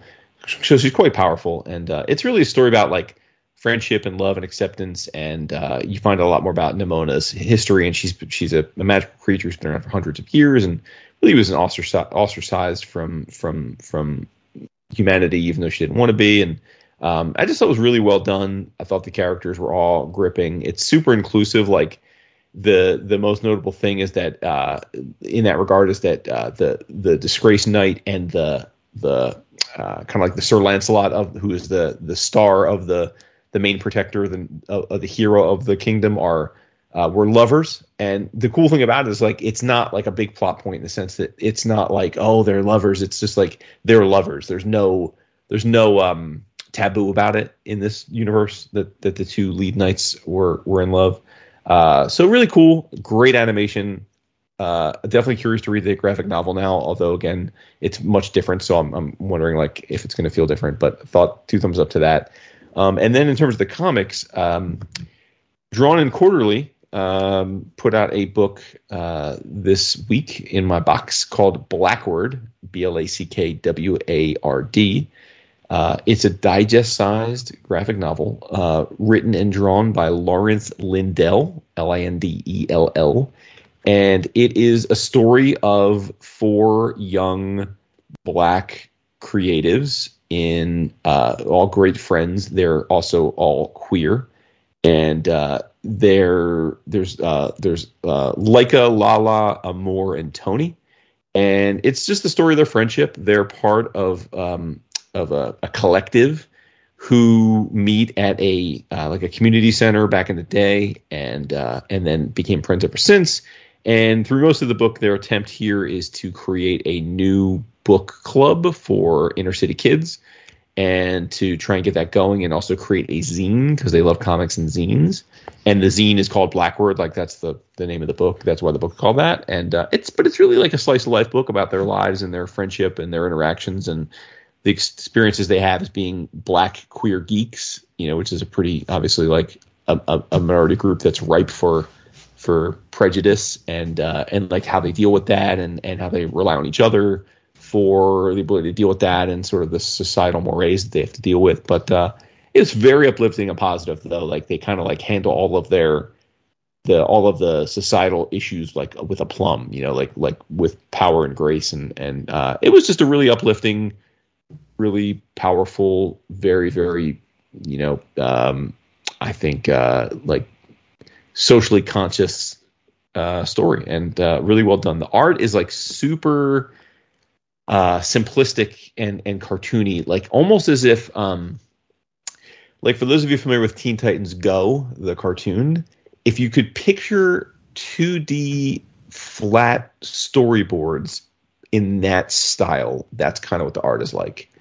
But I think it worked well for this. It definitely served the purpose of the book, and I thought it was great. I'm really happy to have read it.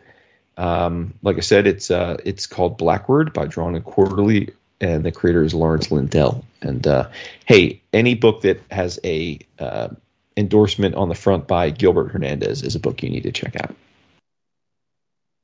Nice. Real. Or what do you say? Real talk. Real talk. Real talk. Yeah. All right, everybody. Hey, thank you for listening to this. We hope you come back next time. If you are heading out to New York Comic Con, please, maybe you hear our voices, or I don't know, you catch wind that we're in your proximity. Please come on up. We'll have some fun. Say hi. Maybe you'll get a hug. Who knows? You're not going to win unless you play. Maybe you get a reach around. You never know. It depends how. To see, you got to ruin it. Why? No. Why? You're not above that. And then, do all that stuff and say good night.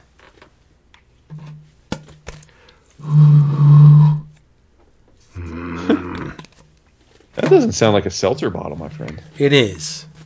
It's Really? totally a seltzer. It's not seltzer. It's flavored water. Oh. What is the difference? There's not a whole lot of bubbles. Oh, that's terrible. Well, there's some, but doesn't have the effervescence of a seltzer. Oof. Why? You need bubbles? Oh, hell yeah. I'll drink a diet soda that's been in the refrigerator for like 3 weeks. I don't care. He lost me at diet soda, but David. Good night. You one of them people that has to have ice in your drink too? no, I don't use ice. All right, it's good. Because I totally don't need ice. Any other Ever. tests of acceptance you want to give me? No, I've accepted you a long time ago. Much to my chagrin. Why? Why did I do it? Why did we ingratiate into each other's lives like we have? It does not make Really a damn ridiculous. bit of sense. It doesn't make any sense. It doesn't. So stupid. Like what? I must have stepped on Felix and Oscar and Ernie all. Seriously. It's ridiculous. I see here that Teenage Mutant Ninja Turtles Street Fighter number 4 came out today. It did, yeah. It was not at the shop. Damn, Tavern on the Green. Now, see, I can't have... Now the green. It is. I can't have that. I cannot have that. I need it. Why didn't I see it? Maybe he didn't. Maybe he was shorted. It happens. Sometimes Diamond screws up. Maybe because you didn't pre-order it, he didn't carry a copy. No, I pre-ordered it. Oh. Yes, of course. What's your discount there? Not as much as other places, but enough for me.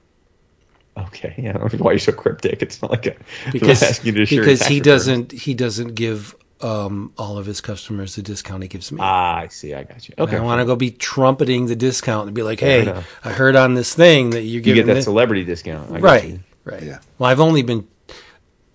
I don't want. There was a gap, right? The DCBS gap, but I've been going to his store for like 15 years more. Yeah. So. Word up. In a minute.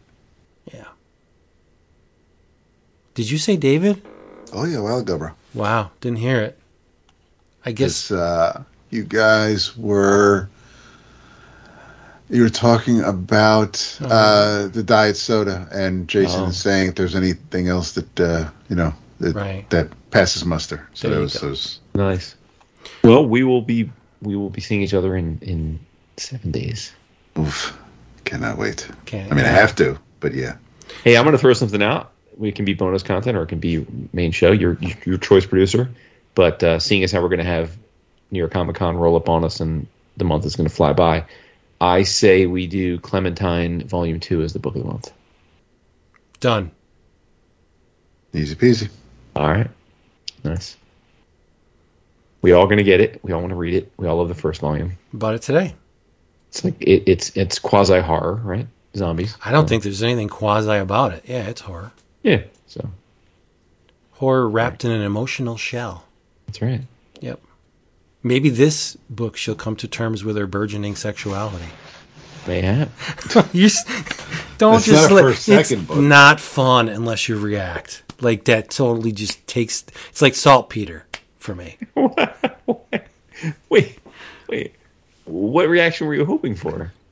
My dude, or something. Just let it go. That's no fun. I would love to see her legs akimbo getting some love.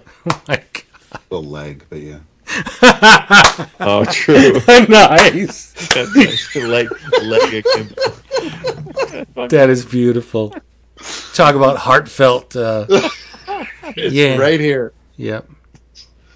Halloween and Valentine's Day, all of them. Probably just single-handedly ruined our chance of having Tilly on the show. Right. Which brings the one episode she listened to. Which brings it all back to Robin Bougie, because in an issue of Cinema Sewer, he talks about an amputee porno film. And yes, go dig up that issue if you want to read about it. Nice. Yep. Hey, we're out of here. Tell them now we're getting no one coming up to us at New York Comic Con. Thank you very much. No, Dan T's or we're definitely getting them. By the way, Dan T's a freak, man. He's a freak. I like him a lot. Like he's definitely yeah. As he's gotten comfortable on the Slack, he's starting to post that freaky stuff. I like it. Freaks are good. Yeah, we got a lot of freaks on the Slack. And if you want, there's a high concentration of hardcore patron supporters VOC and freakiness. Yes. Nothing wrong with that. In aggregate, it's wonderful. Yeah. Tell them you love them. I do. I love you all a lot more today than I did other days. See what happens when you read fun comics? It's crazy. Or you have good audio. All goes back to him. Doesn't it? That's why we're here. The star of their own story? Like, isn't that? Yes. I ain't no fucking NPC. Yeah. That's it for that one.